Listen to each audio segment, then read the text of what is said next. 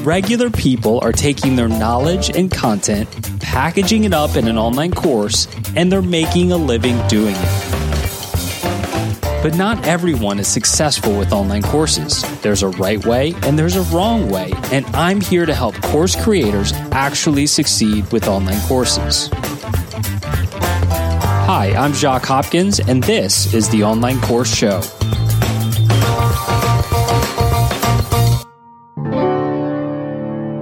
And off we go. Welcome aboard. Glad you're with us. I'm Jacques, and, well, our co-host is here as well. What's going on, Dr. K? Hey, what's up? Another episode of the Online Course Show. I'm excited to dive into this conversation with Jono here in a little bit. He had a lot to say about courses. He's very, very passionate about it, and a lot of very just valuable nuggets we'll get to, man. So we'll be playing that interview here in a little bit. But in the meantime, let's catch up. What's going on? Oh, well, I'm going to tell you this week, I was in your Next Level Courses portal, and I listened to 2 of the recordings of the question and answer sessions.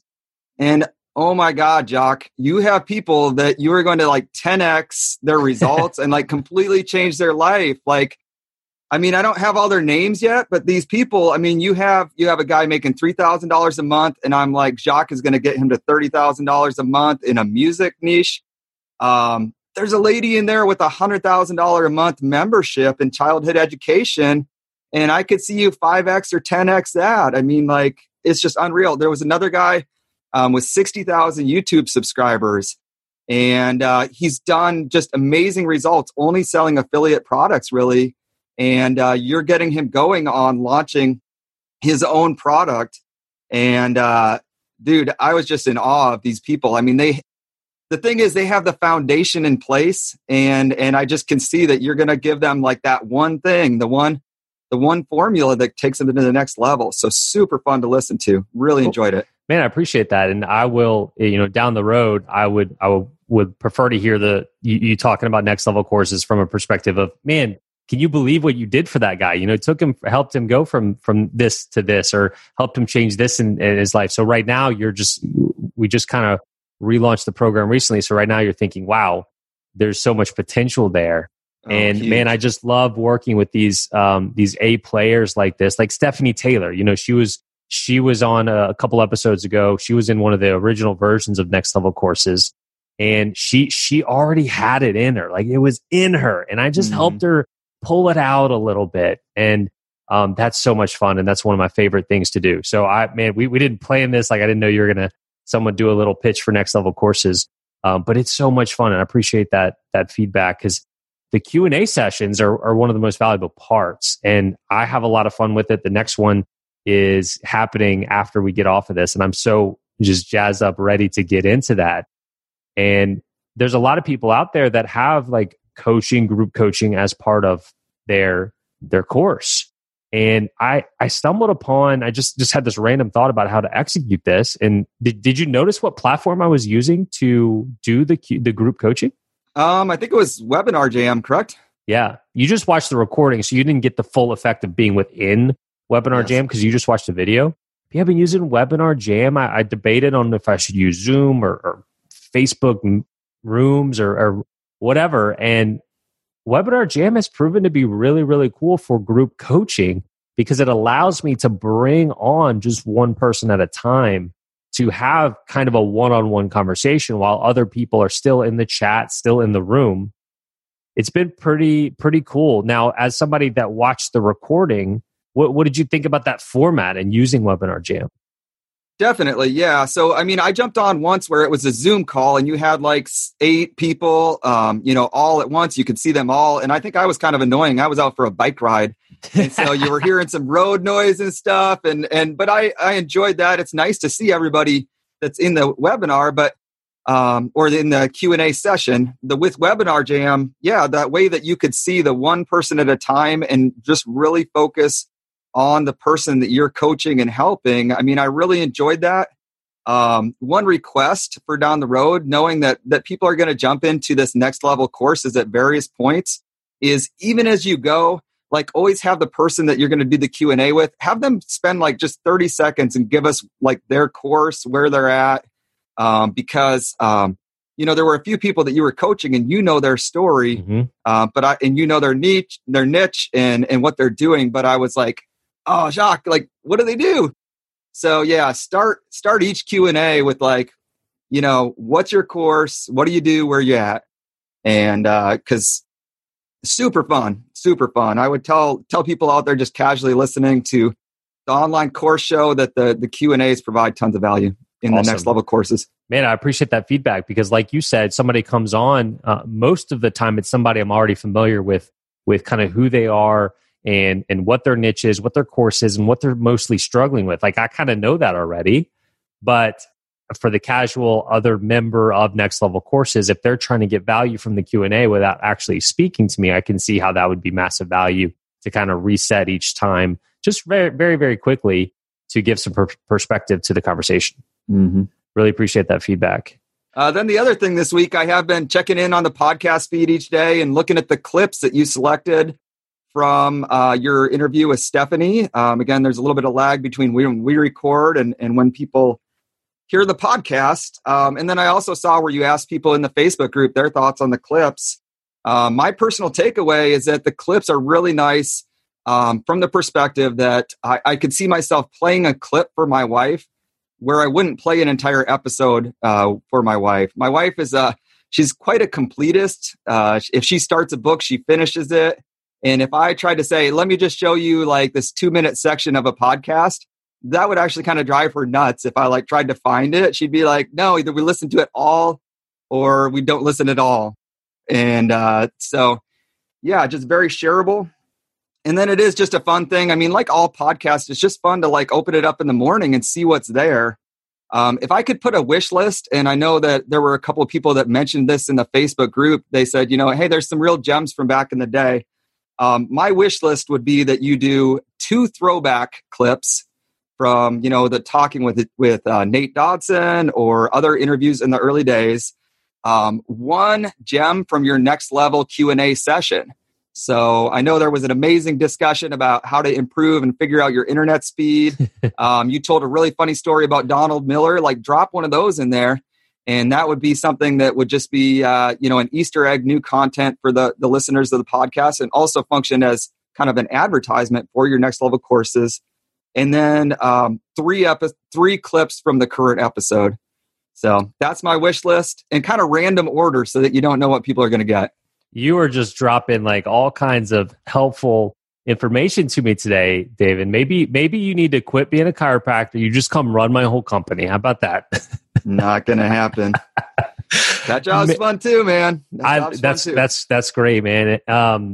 That is such good feedback because you mentioned I posted in the Facebook group. By the way, the online course community on Facebook, totally free.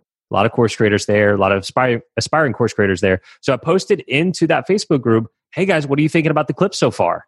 And I got a wide range of responses, mostly positive, but the biggest pushback I got, like the most negative comments I got were from people that already listened to the whole Tuesday episodes. They're like, I already listened to the whole thing. Like, I don't need these clips.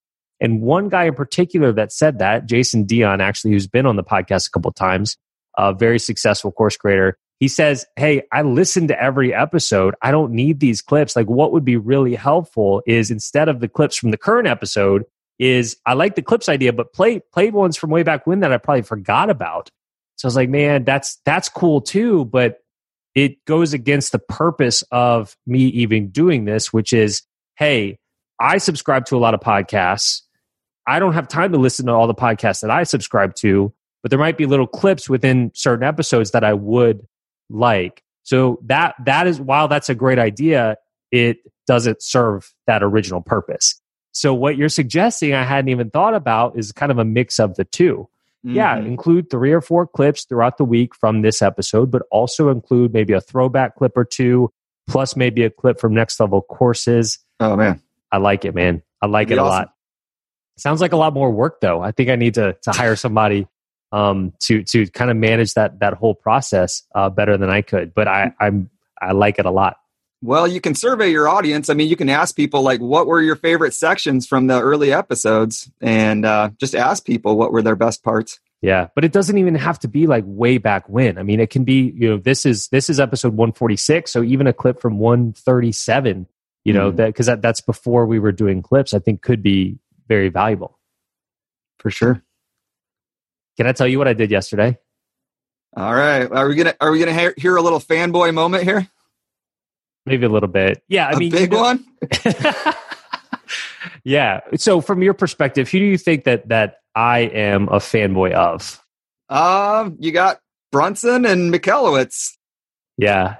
I would say, and Pat Flynn and Pat Flynn, Donald Miller. Yeah, I mean, you mentioned him. But yeah, Mike Michalowicz is one of those guys for sure. I've read most of his books, especially his newer ones.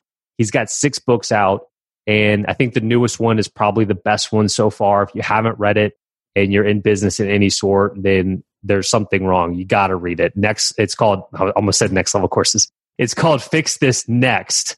And it is about the business hierarchy of needs, where like at its core, like the number one thing you need for a business is you need sales. Like that is, if you don't have sales, you don't have anything. And then once you have sales, then you need to focus on profit. And then once you have profit, then you focus on order and then like impact. Like it's you follow this path, and you don't want to be focusing on order or impact if you're not making any sales. Right. Brilliant. So anyway, I'm on his email list, and he pitched some sort of mastermind a few weeks back. And I think normally he does it in person, but because of the pandemic, it was virtual. And so I signed up just for the opportunity to even meet Mike Michalowicz. And I did it yesterday, and I got to say it was far even exceeded my expectations. The guy is amazing. He truly knows about small business, and he is so passionate about helping people succeed with their small business. Now, in an ideal world, he would be more focused in on certainly online courses, but online business, and he's not. He's helping just small business owners in general. And so there were 8 of us and him, and several people had like in-person service businesses. Several people had products that they ship out. There was one other guy, I think, that had an online course business, or he was, he was actually a chiropractor. Oh, nice. And he's trying to remove himself from the actual practice and focus more on his online course that helps chiropractors. I think you can relate to that. Sure. Yeah. But by the way, you're a chiropractor there, and you have a course that helps chiropractors, but also other wellness professionals too. Mm-hmm. And it sounds like you're very happy as a chiropractor, and I think he is. But he sees his future with actually helping more and more chiropractors. Anyway, I did this mastermind yesterday. It was phenomenal. Mike Michalowicz is the real deal. You read all of his books. If you join his email list, I highly recommend the mastermind. It was a great experience to meet him, and I mean, literally, it was an 8-hour meeting on Zoom. Oh wow! Yeah. Can I ask what the current cost of that was? It was somewhere around $1,200-$1,300. I think normally it's more like $2,000, but that's for the in-person version. So they discounted it a little bit to accommodate the virtual setting. And when I saw it, I was like, man, I'll pay that just to meet Mike Michalowicz for a few minutes, So it was worth it. It was really cool. A lot of cool takeaways. I've got a ton of notes here. I could share, my whole notes, but I'll share one thing from it. Yeah, I was going to say, you have to. Yeah, I'll share one thing. Okay. He has this concept he calls the journey of transformation. And this really resonated with me as a online piano course creator, but also as somebody that helps people with online courses, because I'm all about focusing on the transformation. When you are putting together an online course, you want to put together an online course that transforms your student in some way, right? In my case, my main course is transforming somebody from not knowing how to play piano to being able to play songs they like on the piano in as little time as possible and have fun at the piano. That's the transformation that's taking place. And so when I'm helping people with their online course, I want them to think about, okay, you've got to think about the transformation you want for your students, and then put together your curriculum that's going to be best for executing on that transformation. So he has this concept of the journey of the transformation, and it's diagram, which doesn't really translate very well for the audio channel like this, but I'll do my best to explain it. If you can think about like a curve, like a U-shaped curve, and you start off on one side where I'm going to go ahead and pull it up on my side so I don't butcher this. So you start out with the choice. You're choosing to go down a certain path. So I'll just use, the piano example. You choose that you want to learn piano, and you want to learn piano with Piano in 21 Days. And then you commit to it. You sign up, you commit, and everything's great. You made a choice, you're committed, you're so excited about learning piano, right? But now's when we start going down that dip in the U curve, okay? And things start to get hard because you have to put in effort. And he calls that kind of bottom of the curve where we're putting in a lot of effort. He says that's work without reward, because it's just, there's a lot of work. And I try to put as many quick wins front loaded into my course as possible because of this very thing. But it's still work. It's not a magic pill. You've got to put your booty in the chair or the bench, or if you're standing, whatever, like get at the keyboard, and you've got to implement this stuff. And that can take work, especially if you're not like playing actual songs yet. We're still doing the basics of learning the keys and the chords. So at that point at the bottom is where a lot of people quit. And they go and they exit and they go around back to that choice part. And they choose either to stop pursuing it, or more often than not, they choose something else, like a different program. They're like, Piano in 21 Days doesn't work. I'm going to try something else. I'm going to try a different program. I'm going to try an in-person teacher, because it got hard. But then if they do stick with it, then you start to go up that U and you start getting results. And that's work with reward. And then by the end of it, that's when you reach transformation and you have that new identity and you have been transformed. So he was sharing this with us, and I was like, man, I like this a lot. Like, I literally want to put this diagram at the beginning of lesson 1 of my course. Be like, look, this is what's going to happen. You're going to want to quit when you get right here. Don't do that. And here's why.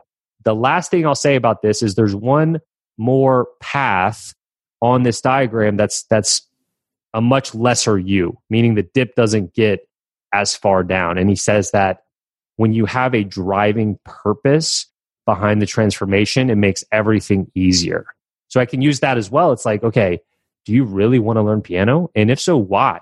Like, let's not just learn piano just because you think it sounds cool, or like you think one person would think it'd be cool. Like, you need to have a driving purpose behind wanting to learn piano. You need to have a driving purpose behind wanting to start an online course other than like passive income. That's probably not good enough. We got to have more than that. So that whole concept resonated with me. And I even asked him, I was like, are you planning a book based on this thing? And he's like, no, it's just something I put out there, and it's on his website somewhere. It's a diagram. It's just one concept. And he's actually got tons of things like this that probably will never end up as a book, but he is working on several books as well. So I'll link in the show notes to this diagram of the journey of transformation. And as a course creator, it really resonated with me. Yeah, that's a powerful story and a powerful takeaway. The book that it made me think of is a book called Chop Wood, Carry Water. Have you heard of that one? No, I haven't. Okay, well, I learned about it. Our Iowa State football team was not good, and they brought in this really young coach. I think he was only like 34. It's the head coach brought into Iowa State, Big 12 team. And I read an article in the newspaper. Again, I don't actually watch sports, but I'll read an article if it catches my eye. And the coach has these kids read a book before every season. And so his second season, the team really hadn't turned things around yet. And he had them read the book, Chop Wood, Carry Water.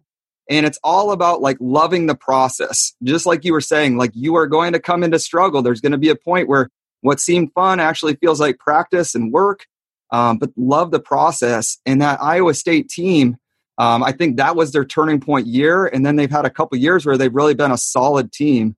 And so, yeah, I mean, just anticipating that people are going to hit a struggle and giving them those inspiring words, I think it's a great idea. Or read that book and have them read that book. Sounds awesome.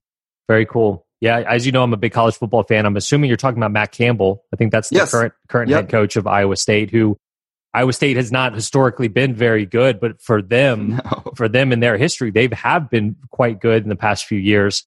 And I know that I often hear like when bigger jobs come up, like, oh, maybe Matt Campbell will move on to that because he's had a pretty good level of success there. And on that note too, like reframing that there's going to be struggle. I only plan on kind of sharing one anecdote from yesterday, but he mentioned that one thing he does when he's looking to hire somebody is he will actually put in some negative things about the job in the job post. And there were some psychological reasons that he does that. And I think the main thing is like, no job is perfect and there will be struggles of some sort. And so if people know that ahead of time, they're more likely to accept that and want to get around it. And he just used one small example about how he basically puts in his job posts that you will have to walk up and down five flights of stairs to get to your office. And I think they phrase it as something like free cardiovascular workout each day. But he's just letting people know right up front that like, hey, we're on the 5th floor and you're going to have to walk up the stairs to get to your office and walk down in the evening. And so if somebody's working the job and they're like, oh, I'm sick of these stairs, but if they knew about it right at the beginning, it's easier to deal with. Yeah. The other thing I got to mention that made me like Mike even more, people that have been listening for a while know that I love the book, The 5 Love Languages. Yeah. And Mike was interviewed on Pat Flynn recently, and Pat was asking him about how he has a good culture in his office and team. And Mike is like, we run our office by the principles of the 5 love languages. And I was just sitting there like, he stole my idea. Like, I've made every single person that joined my office since back in 2008 start by reading that book in the first 3 months, The 5 Love Languages. So I was like, man, this guy and I, we are like kindred spirits. So, man, Like I said, I could just keep talking about this. I've got so many notes and like you keep spurring on new things in my head. This needs to be the last one because this is not a Mike Michalowicz episode. But on that note, he gave us like an office tour. He was in his office and most of his people were not. But he took us he switched to his phone. He took us around and showed us everybody's office. And on everybody's door, right outside their door, they have a picture of them. But it's like a baby picture, like a kid picture, because he says like he wants this job to just kind of be part of their overall story. And then right under that is, I think he called it like operating instructions. Yeah. And then under that is like several things just like about them and the way they work. And one of those things is their love language right there. So if you're approaching them, like you walk up, you want to talk to them about something for work. It's like, oh yeah, what was their love language? Oh, it's, words of affirmation. Okay. Let me make sure, I incorporate that in this conversation. I think it's very helpful. And I don't have an in-person office with an in-person team, but hey, on Slack, I think we could possibly all add that to our profiles. And I think we could do that virtually as well. Nice. Let's talk about Jono. Yeah. All right. This was a good one, man. And this was a good one. So if anybody's new to the podcast, usually when we do an interview like this, we have our nice little small talk, try to offer some value in the intro, and then we jump into the interview of the day, and then we talk about that more on the back end. So if I could just set it up a little bit, Jono is in the fitness niche, but he didn't like me quite saying that because it's quite interesting. He teaches personal trainers to be better personal trainers. So normally when if I say fitness niche, it's like, oh, well, he helps people lose weight. Very common niche. It's like the, make money online niche, right? No, it's way more specific at that. And he's been doing this for, I think, a little bit longer than I've even been doing piano. I think since 2012, he's had a ton of success. And he's even starting to, he started a podcast recently about course creation. Like he's kind of going down my path where now he's focused a lot on helping others with courses. And it's very clear that he knows a lot about this. So let's go ahead and play it, and then we'll come back on the back end and talk about it. This is a good one. Buckle up. It's high energy. Let's get on with the full conversation with Jono right now. Jono, good to see you again. Welcome. Yes. Thank you, Jacques. Super excited to be here. Can't wait to talk about online courses. Man, I'm excited too. I'm excited to dive into your story. I've interviewed a lot of course creators, a lot of successful course creators, as you know, for this podcast. And I take a different approach depending on just like what I want to do with that person, sometimes I'll kind of do a deep dive and research things. And for you, I was like, I'm not going to do that. Like I want to hear your story, Jono. And I know a few things about you, but I certainly don't know much. And so I'm going to discover things along with the listener here, if that's okay with you. Yes. Well, my favorite topic is actually myself. So no dramas with me. Well, look, let me tell you what I think I know about you, and you can tell me how close I am. Okay. Oh, yes. So your name is Jono. Am I saying that right? Yes, very good. Good so far. All right, great. You live in Sydney, Australia, and if people can tell you're Australian from your accent so far. Also correct. Your main course niche is fitness, something within fitness. You've got courses in fitness. Yeah. Now this might be a good start point because this is often where it can get it. No, it's right. You're correct. You're not wrong. But just for the listeners, I might just quickly break it down in a few seconds. Yeah. Just because this is often a common mistake I get. More if I just meet people outright, because there's a lot of online fitness courses, a lot of online fitness programs out there, right? I don't do that. I used to be a personal trainer, but my courses help personal trainers become better personal trainers. Okay. So yes, it's in the fitness industry, but I don't, help people lose weight and that sort of thing. I help the actual personal trainer, fitness trainer. Very interesting. Okay, we're definitely going to dive into that, and I appreciate that clarification. Man, we're getting places already. I love it. So I know that at some point in your life, you've taken a picture with Gary Vee. Oh, yes. Huge fan of his. That's your Facebook profile picture. So maybe we can get into that a little bit. And you have a podcast, and I think you're starting to share some information about course creation and course growth and all that, like I do as well. And I know that because you recently had me on your podcast. Yes, I was going to say, I just had the best guest I've ever had podcast launched on Monday, and his name was Jarks Hopkins. Oh, come on. I'm sure you tell everybody that, Jono. So, man, that's kind of the extent. How'd I do? Pretty good, actually. Pretty good. All right, man. So take us back. When did you get the idea like, hey, I'm gonna turn this knowledge that I have into my first online course? Yes, good question. I might even simplify it just because that's one of those stories. We could spend 90-minute podcast on that, So I might shorten it. But if there's anything you want more detail on, just let me know and I can expand a little bit. All good? Yeah, right on. Cool, man. So long story short, I used to be a personal trainer myself. And I used to run a fitness boot camp. And cut a long story short, I used to suck at running this fitness boot camp. So I was working at a franchise, Jarks. There were 75 different franchise locations across Australia and New Zealand. And you were ranked on how good you were, 1 being the best, 75 being the worst. All right. Every 12-week challenge, you'd get a ranking based on the numbers of your clients that came back, retention. Right? Now, actually take a guess. 1 being the best, 75 being the worst. Take a guess what you think I was ranked, Jarks, when I started. Well, you said you suck, so how about 71? I wish. I was 75, right? I was dead last. And I knew 74. 74 wasn't a good trainer. So it was a hit for the confidence, right? But I really, really liked what I did. It wasn't like I didn't like it. I really liked it. I just didn't really know what I was doing. They don't really teach you that side of it at personal training school. They teach you how to do push-ups. They teach you how to do squats. They teach you a little bit of how to run a business in an actual gym. But outside in a fitness boot camp, it's a different world, and they don't really teach you, right? And at the end of my first year of doing that, there was a big meeting where all the different 75 franchise locations met up and you did a conference. And I didn't want to go because I was ranked 75th, right? It's like I was in, and also I wasn't confident with myself at the time, and that just highlighted it. And actually, that's a good point there. I still remember this at the time. I was so scared. I didn't want to go to this convention because I didn't want to be around 74 people better than me, right? But now, flip the switch.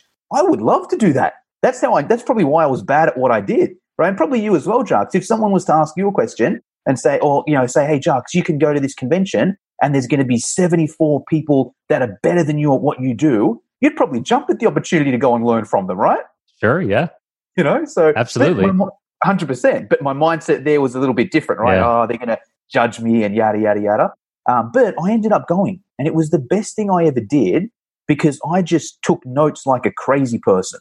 The head of the franchise gave these little talks, and I took notes like a crazy person and implemented like a crazy person, right? Because I was sort of thinking in my head, well, there's two options here. I either have to quit this and get a real job, or I can go all in from someone that's, that owns 75 different of these. Maybe they know something that I don't. Maybe I should listen to what they say and implement some of those. And implemented that. And within the 3 months, I skyrocketed. I think I was not amazing, but I was probably about halfway in the rankings. And I was like, all right, hold on. Maybe I just need to go and learn things. The more I learn, the better I'm going to be. And the next convention wasn't for another year or something, right? So I'm like, well, what can I do in the meantime? So I simply went on Google and typed in, boot camp courses, or how to be a better boot camp instructor course, or how to be a better personal trainer. And a whole heap of different courses came up. These were face-to-face courses at the time, because to give some reference, this is back in about 2012. So probably about, 8 or 9 years ago. A whole heap of courses came out, and did one of the courses, and it was amazing at the time. I was like, man, this is amazing. Did the course, same thing, took so many notes, implemented everything that happened in there, and got some really good results. 3 weeks later, or 3 months later, I was then in the top sort of 20. And I'm like, okay, this course stuff actually works. If you actually study something, you get better at it. Surprise, surprise, right? And then, went and did another one. Okay, well, let me go and do the next one on the list. Went and did the next one. Skyrocketed up the rankings a bit, number in the top 10. I was all right, well, let me go and do another one. Went and did another one as well, skyrocketed as well. So cut a long story short, went back to this same convention 12 months later, and now take a guess what I was ranked actually. 7. Better, number 1. Nice. Yeah. So went from, 7 worst to best in 12 months. And I'll put that 100% down to doing courses and implementing those courses, right? Let's yada yada through the next year. I kept using that system.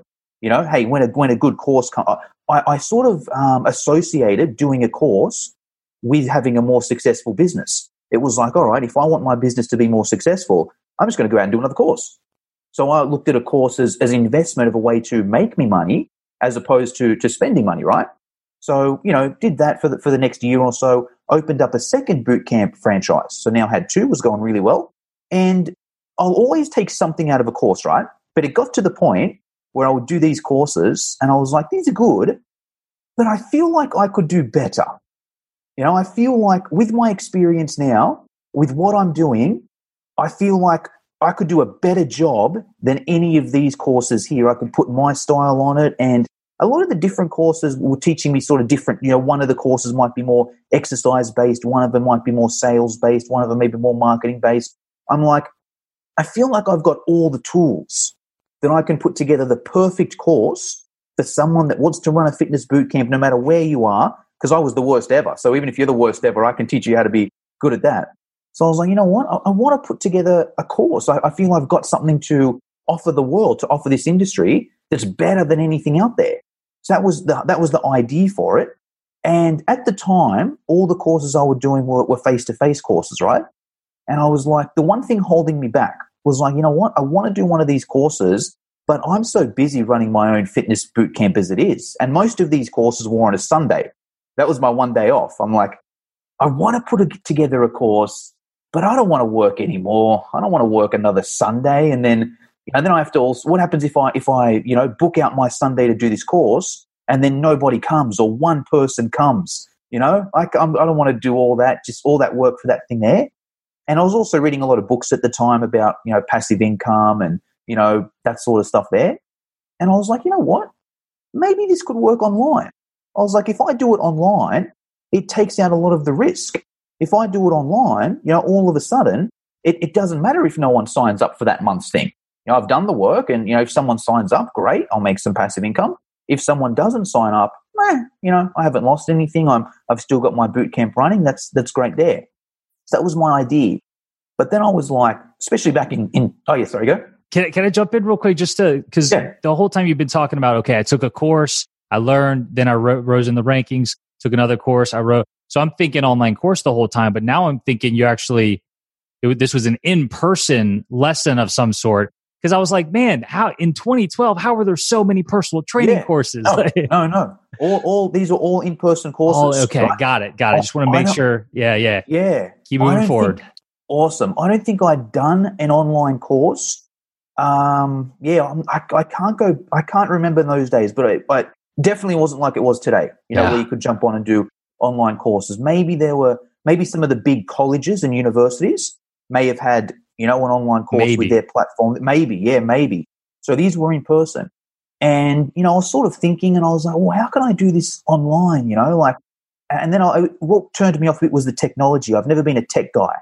And I was like, okay, it's probably going to cost thousands of dollars to put together a website and, thousands of dollars on video production and that sort of turned me off. And then something happened. I think I was on 2012, probably Facebook. I was on Facebook and, some ad came up to purchase an ebook for $7 or $20 or whatever it was, and downloaded the ebook. And I was like, hold on, this is just a Microsoft Word document saved as a PDF. I was like, hold on, maybe I could do something like this. Maybe I don't need to go out and spend tens of thousands of dollars on a website and cameras and microphones. Maybe I can just create an ebook. This is I've got Microsoft Word on my computer. Let me just test if I press save as and it saves as a PDF. Yes, it does. So that sort of got me thinking. I was like, all right, maybe I can just start off with an ebook, and just write everything I know in an ebook. So put this ebook together, and it was good. It was every single trick in the book I knew, And then I was like, you know what? I just want to make it look a little bit nicer. Let me go and Google how to make, your ebooks look nicer or whatever. And then I got to this site called Fiverr, right? This is back in 2012 as well. So I'm pretty sure most of your listeners will probably be familiar with Fiverr now, right, Jack? I'm sure. Yeah. I was on Fiverr right before we called working on something. Yeah, exactly. So at the time I was like, Fiverr, what's this? And people would just do anything for $5. No matter what you wanted. I still remember there was one guy on there that said he would slap himself in the face for $5. I'm like, what is this place? And I'm like, for $5, it's worth a risk, Someone was like, I'll format your ebook for $5 or whatever. And then I think there was an upsell. They'll make it even better for $10 or whatever. Paid someone $10 and they made it look pretty good. And I was like, man, and that was a good lesson for me there as well. Because before I was trying to fiddle and make it look good, and there were different fonts, and the aligning wasn't there. And I probably spent hours trying to make it look good and made it look worse than what it was before. Right? Just sitting on my computer and trying to Google something and edit something, and it looked rubbish. And then I'm like, all this time I could have just solved my biggest problem for $10. I could have paid that person $10, saved me the hours and hours and hours that I spent working on it, and made it look better than me anyway. So did that, and then I was like, you know what? There's just some things here that I need to have video on. It's a fitness thing. There's just some things here that I can't quite explain into words, I was like, how can I, how can I get videos? How can I show people videos? And then I realized there's this platform called YouTube where you can upload videos and you can simply put them on unlisted and then nobody can see them unless you give them the link. So I was like, all right, hold on. Maybe I just take some unlisted YouTube videos and then I can have an attached playlist and also scatter these videos through here. So you got the ebook, but there was also like, a thing up the top, click here to watch the introduction. It would go to an unlisted YouTube video that people could only see if they had bought the ebook to get that link there. And it would be a bit of an introduction. And then also there'd be a bit of a playlist down the bottom. Hey, if you want to watch these in practical examples, click here and watch the playlist down there. So, and that was and also like, I was like, oh, video quality, what do you do, Then I was like, hold on, my computer has a decent webcam. I don't need this to be, I'm not a professional actor here. On this is my first ever ebook. I think my webcam quality is good enough. And that was my first product. It was an online, I called it an online course, but it was essentially an ebook it was essentially a Microsoft Word document saved as a PDF with a few unlisted YouTube videos. So I put that first course together. Total production value was $10 because at the time I was a bit scared of. I'm scared of spending, not so much now, but back then I was very scared of spending money or more wasting money. I was like, man, I don't want to spend a whole heap of money and then, it doesn't go back. So I was like, look, let me just start off as cost effective as possible. And then if I make some money from this, then I'll go back and reinvest and make it look a little bit nicer, yada, yada, yada. So yeah, that's essentially the origin story. That's how I started it off there. Well, wait, hold on. You're going to stop before you talk about the launch? Like, I'm all right, great. Okay. Like, I'm ready to hear that you sold 5,000 copies on the first day. Cool. Awesome. So, all right. So that's a good story as well. Now, I went a different strategy, right? Because I went the bit of the scaredy cat strategy, because especially back in 2012, and also I had a successful bootcamp business. That was my main focus. Mm-hmm. This was like, hey, if I can just make it, because actually, no, I was scared. I was scared at the time as well. I was like, all right, I'm 20-something and I'm doing really well as a personal trainer, but can I do this when I'm 50? Can I do this when I'm 60? Now, I know there may be personal trainers listening to this who are 50, 60 years old, right? But I was like, do I want to? Are there some other options that I can have here? So that was my original thing there. And I was like, look, my fitness bootcamp is going well. I love it. I'm putting so much energy into this. This is just going to be a little bit of a side thing. And I did some research and I was like, okay, I can get it registered with Fitness Australia. That's like the body that all personal trainers have to register with here in Australia, right? And I think it was $500 a year or something. And I was selling the course for $200 at the time, I think. It was, give or take, it was like, all right, if I can just sell 2 of these all year, I've made my money back. It's worth the risk, right? So got the course registered with Fitness Australia. I didn't do a launch. I was just like, right, it's registered. Tick off the box there. I'll fiddle with this later. I'll come up with a plan later. I'll see what happens. I'm focusing on my boot camp. It's on that website, and we'll see what happens. And within like a couple days, I didn't even have it. I didn't even have a website at the time, right? It was just listed on the Fitness Australia website. Do this course here. Here's this guy's phone number. And a couple days later, I got a phone call, and someone's like, "Hey, I want to do your course." And I'm like, "Oh, how do I even charge this person? How do I deliver it to him?" So I was like, "Oh yeah, hey, I'm just in a meeting. Give me 5 minutes and I'll call you back." And then quickly Googled, how to take payments online, and discovered this thing, PayPal, and realized I could send someone a PayPal link and they signed up, and, then sent that person a text message and said, "Hey, what's your email?" And, sent them a PayPal link, and then they paid, and then I manually sent them out the ebook, and they went from there. Now, what sort of happened is still didn't put any work into it, right? Still was like, all right, I'll worry about this later, And then, maybe, I think I was making 1 or 2 a month just like that, just by not doing absolutely any work, just by having it on the Fitness Australia website. I'd make at least 1 sale a month, maybe 2. And then from there, I got a little bit more professional, where I'm like, all right, I had a current site for my personal training. I just put a little tab there, which is, I made it look a little bit more professional, and that helped a little bit.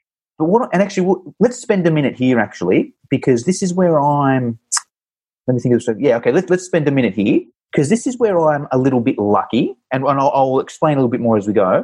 But I was a little bit lucky there in that I didn't have to do a launch, and I could just put it on that website, and I would make a sale or 2 every month without doing anything, right? Now, I'll speak to how I scaled on that in a sec, but I think there's a few good lessons here for other course creators. Now, the first one, even just simplify, if there's a place that people are going where your ideal person is going and there's a heap of traffic there, leverage off that.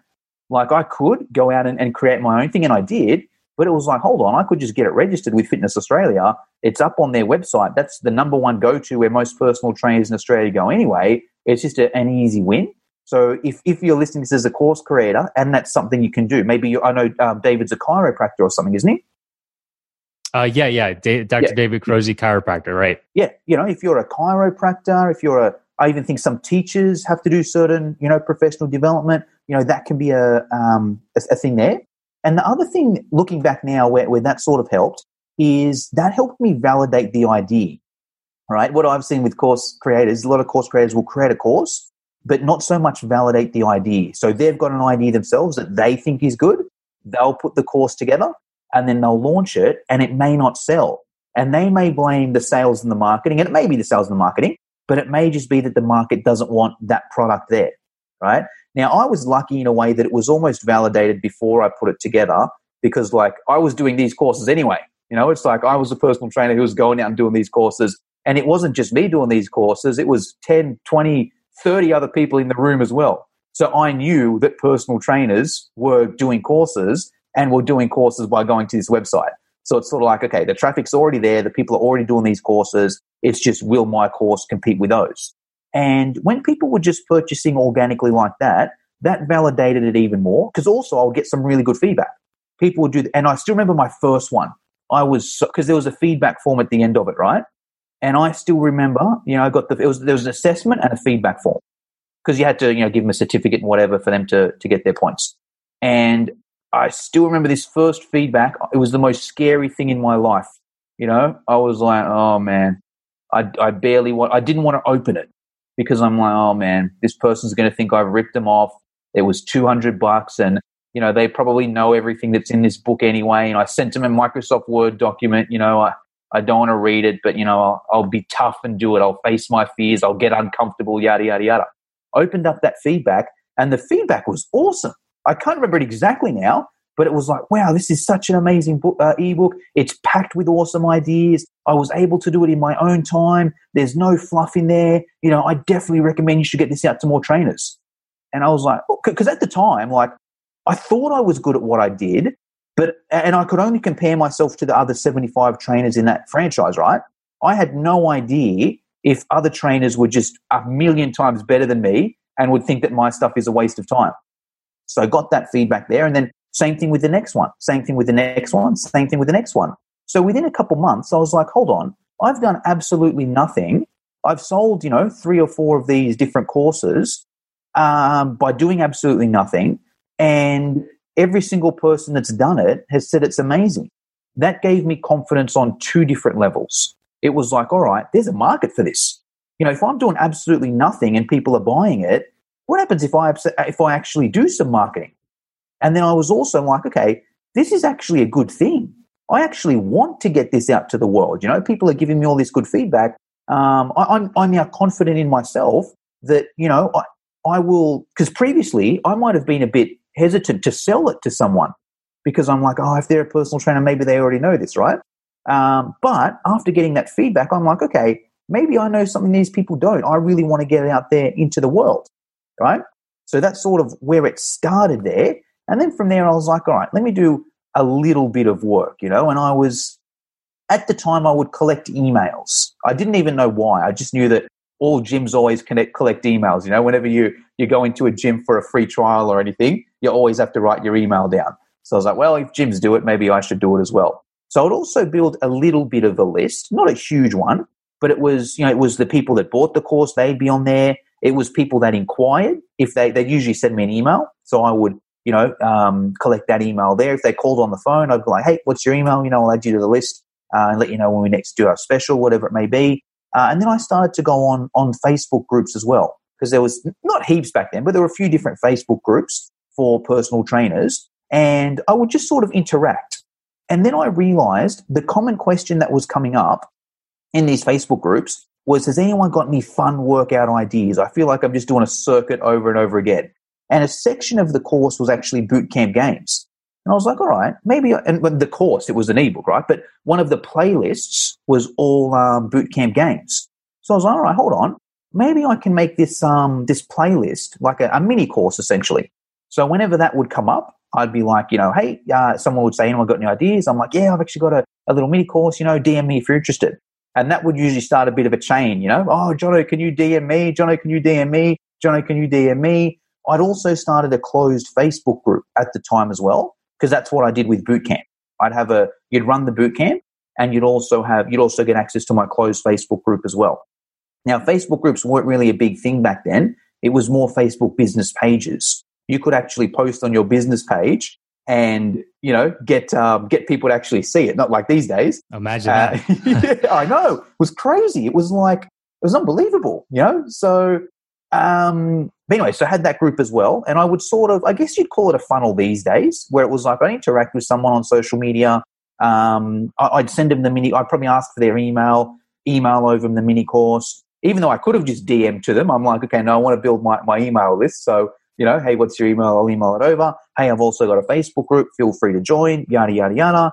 So it was building a little bit of a community there, but it just wasn't quite, it still wasn't on fire. It was still like, all right, I'm making, 1 or 2 sales from the Fitness Australia site, maybe making 1 or 2 sales from email, because I wasn't a good email marketer, but it was like now I'd have these emails, I'd send out a special once a month or something, and maybe 1 or 2 people would buy it from there. So it was a couple sales, but still wasn't. Oh, sorry, go. Well, no, you're killing it, man. I'm very entertained, but all the while I'm filling up a whole page of notes here. So let me just pause you. Let's jump back to some of these lessons and cool parts of the story, if you don't mind, and then we'll continue on. Okay, I would love to. Yep.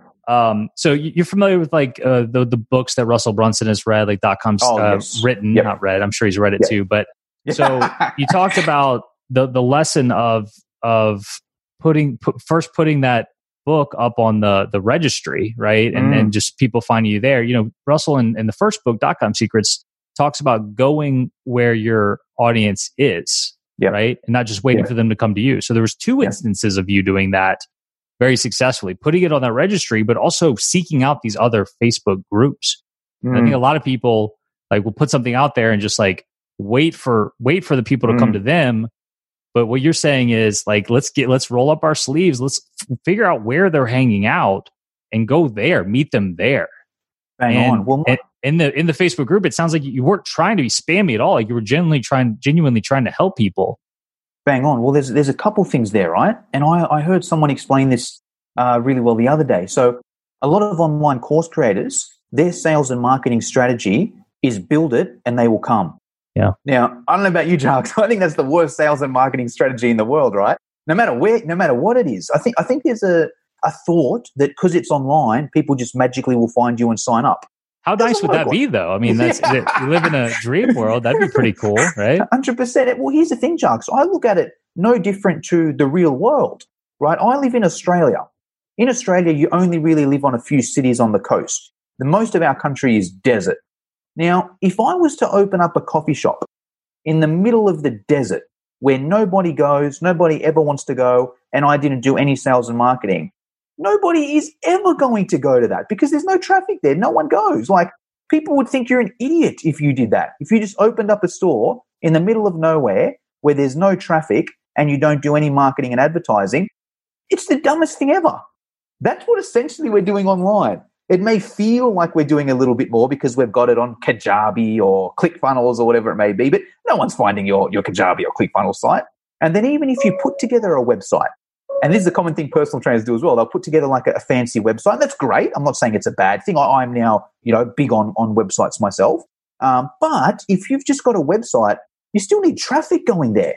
You can't just create a website and think that it's magically going to be on first page on Google. Like, same sort of thing. Like, if you want to get it on the first page of Google, that's fine, you can, but you're probably going to need to spend six months of optimizing your SEO, either paying an expert $1,000 a month, or you basically making it your full-time job to learn SEO and get it up there and create blogs and backlinks and that sort of thing. Like, that's a long-term game as well, right? So that's my sort of take there. Yeah. I think go to where the audience is hanging out. And I was lucky in a way in that it's just so easy. They just go to Fitness Australia or they're on Facebook. I don't even know if Instagram existed these days. May not have, yeah. May not have. TikTok certainly didn't exist. I don't think LinkedIn did, So it was a bit easier for me there. But now I've even found it's so easy to find your target people these days. In many different ways. And obviously, I think the way I look at it, there's 2 ways. There's either like people come to you. So that's if you've got, good with, YouTube or SEO, that sort of thing. People can search in something, maybe Pinterest as well, I guess, something like that. People will search something, find you and go in that way there. And that's fine. That's a bit passive for me. I still do that, but I'm not a sit and wait type of guy, right? So I think today there's platforms, there's Facebook, which is obviously really well with the groups. If you're play within the rules, obviously, don't go and spam people. And I've seen some funny examples of this. I was speaking to a lady yesterday and she's like, yeah, I'm trying to grow my Facebook group. But there's just no engagement and it's growing so slow. And I'm like, okay, well, what strategies are you using to grow it? She's like, well, I'm going into, different Facebook groups and inviting those people to join mine. And I'm like, okay, but how? How are you inviting them? You can't just magically click a button and invite them. Like, what's going on? And she's like, well, I'll just see the people that are in that group, and then I'll just send them a DM, and I'll say, hey, I see we're in the same group, and I've got a group as well, and do you want to join that group? She goes, I do that, but Facebook just keeps banning me. And I'm like, I wonder why, right? So, I think looking at a Facebook group, like, don't do that, right? Don't just think, okay, my Facebook group hangs out here, so I'm just going to go and randomly DM people. At least make some attempt, at least do some posts or answer some questions, or, ask if it's all right, and check the rules, obviously. So I think that's something there. But even other platforms these days, like Instagram a little bit, but especially LinkedIn, like LinkedIn is designed to connect with people you don't know. So if you've got whatever the course is you've got, you can just jump on LinkedIn, type in whatever the occupation of the person. It's obviously easy for me because I target one occupation, right? Mm-hmm. But whatever it may be, even if you don't if you target a specific occupation, you've got no excuse not to use LinkedIn. Let's use David as an example. He could jump on LinkedIn right now, type in chiropractor, and then he's going to get every chiropractor in the world that comes up there. Great. Send them a connection request. If they don't accept, okay, they're not interested. If they do accept, they're at least somewhat interested. And then still don't sell straight away. Start a conversation. Hey, what's happening? What do you do? Oh, you're a chiropractor too. Where are you? Oh, cool. Hey, I've got this group if you want to join, or, I've got this free. Are you struggling with that? Hey, I've got this free thing. Feel free to check it out. Yada, yada, yada. Instagram, you can do the same sort of thing. You can search by hashtags. You can search by location. That's obviously not designed as much as a, person-to-person connection like that. But I think half of it's a numbers game as well, right? If you can, obviously you would only connect with someone that's profile is public on Instagram. If they're private, they probably don't want to hear from you, right? But if it's public, hey, like a few of their photos, leave a few comments, send a DM. If it starts a conversation, great. If not, no dramas. But nutshell there. And we can dive into this a little bit more, but that's my overview. Oh yeah, sorry, go. Well, I mean, you're coming across as like course validation and like finding your target audience is easy. And I'm not saying that it's not, but I don't know about you, but like that's one of the number one things people struggle with, or at least say they struggle with. Yes. So is it easy or is it not easy? Okay, it's a good question. So I'm going to say, okay. So I'm going to say it's in the middle. I'm going to say a couple things, right? Let's start with the validation, because I think that's the most important one, right? I think the validation is the most important, because if you don't have that, you don't have anything, right? Now I'm not going to I'm going to say it's easy in a way, because my validation strategy, and now I've changed it a little bit, knowing everything I know, and I know that what I did isn't going to work for everyone else, right?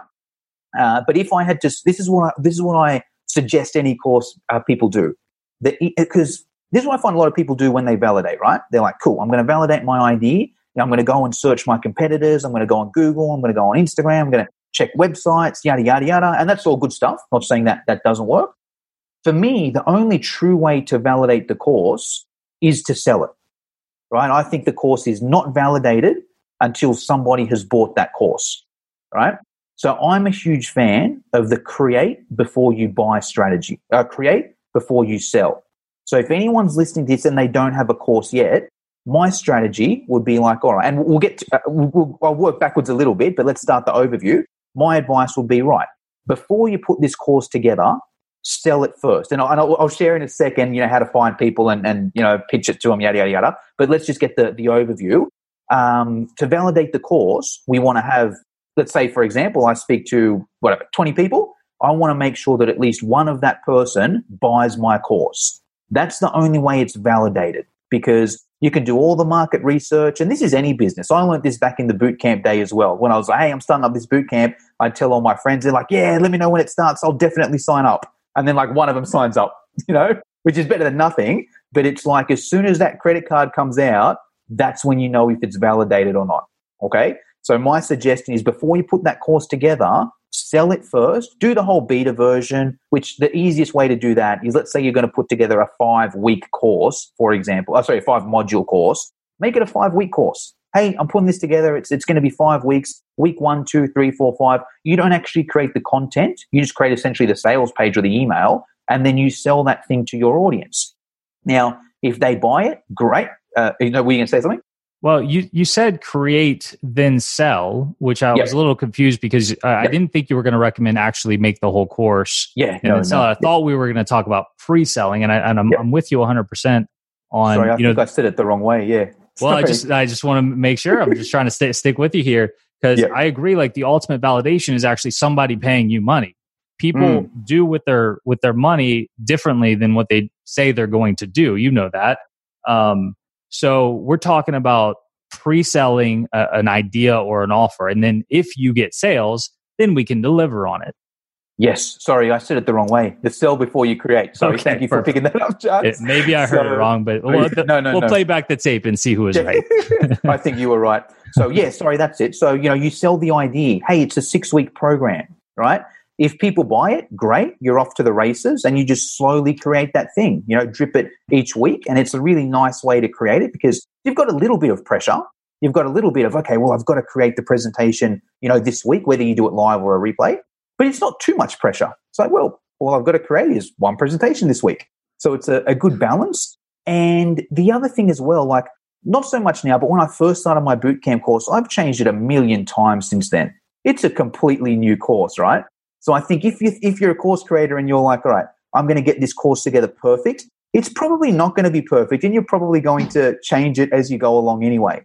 So if you're going to change it anyway, you don't have to spend a huge amount of time making it perfect. Now, if you're going to change it in 6 weeks anyway, make it good enough to get out to the market. So, right, I'm going to put out a 6-week program. It's going to be good enough. I drip it week to week to week. I record all these. Now I've actually got something to bring to the market. I've got some sort of 6-week program or 6-module program or whatever it is. May not be perfect, but it's good enough to get to the market. And then I'm slowly going to go from there. That would be my advice there. Here's the problem. Here's the problem. If I could jump in, I agree with you 100%, but not for everybody. Okay.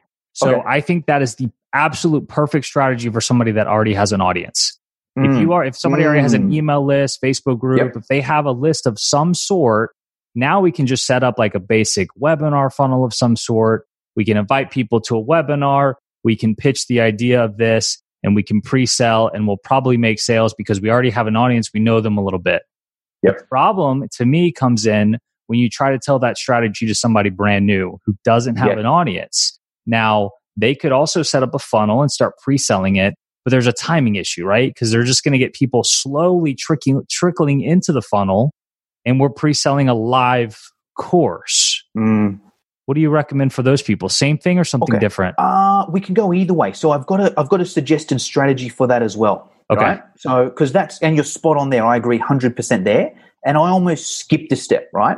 You're right. That's exactly for that person there. Now, if you're listening and you've got no audience, no list, nothing, what I recommend is essentially before you do that together, before you validate the course, you validate the idea.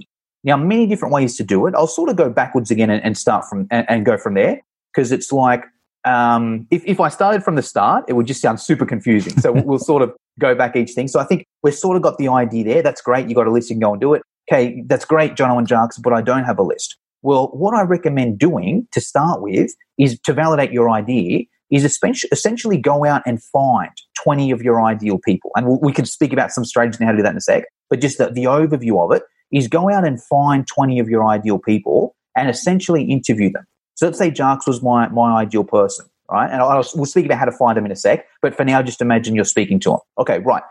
Jacques, you're a personal trainer, right? Awesome. Hey, I've got an idea of a course. Would you be interested in a course that could show you how to grow your bootcamp? Is that something you'd be interested in, right? Start with the bigger idea. Now, let's say I speak to 20 of my ideal people and only half of them say, nah, or half of them say, nah, I'm not interested in growing my bootcamp, not something I'm interested in. If you're my ideal person and you don't even I can't even sell the idea to you, I've got zero chance of selling the course, right? I want something where if you're my ideal person, I want you to say, yes, Jono, man, if the one thing I want to do is grow my fitness bootcamp. If you could grow if you could do a course that could show me how to grow my bootcamp, I'm interested, right? But we need to go a bit deeper there as well because there's many different things in there. So, all right, cool. So, Jacques, interested in the course, what sort of things would you want to see in there? How important out of 0 to 10 is the marketing? No, I'm good with marketing. I don't. Oh, no, actually, most commercial traders need help with that. Marketing 10. That's what I need. If someone comes in, I'm good, right? But I just need new people coming in. Okay, so marketing 10. What about sales? If someone comes in for your free trial or whatever, do they usually stay? No. If someone comes in for a free trial, they're good. I don't need any help with it. It's just the marketing. Okay, cool. So that would be a 0 out of 10. Okay, the workouts. Yeah, look, I've got some good workouts, but I need more body weight stuff. If there was body weight stuff and there was, and games and fun sort of stuff, that's what I need. And I'd go through a bit of a checklist. So, all right, cool. Chucks, let me get this straight. If there was a course that could help you how to grow your boot camp, you'd be interested, as long as it had a heap of different marketing in there and it had a heap of different body weight exercises and also a heap of different fun fitness games. That would be a course that you're interested in. Yes, 100%. I'd be interested in that. Once again, if I can get 20 of those ideal people that say that thing there, okay, I'm validating the idea here. But the kicker is the price, right? Because who doesn't want that sort of stuff there? You'd almost be an idiot if I've probably targeted the wrong person if I've asked you all those questions, right? And you haven't said yes to all of those. The kicker is the price. This is what we really want to know. Great.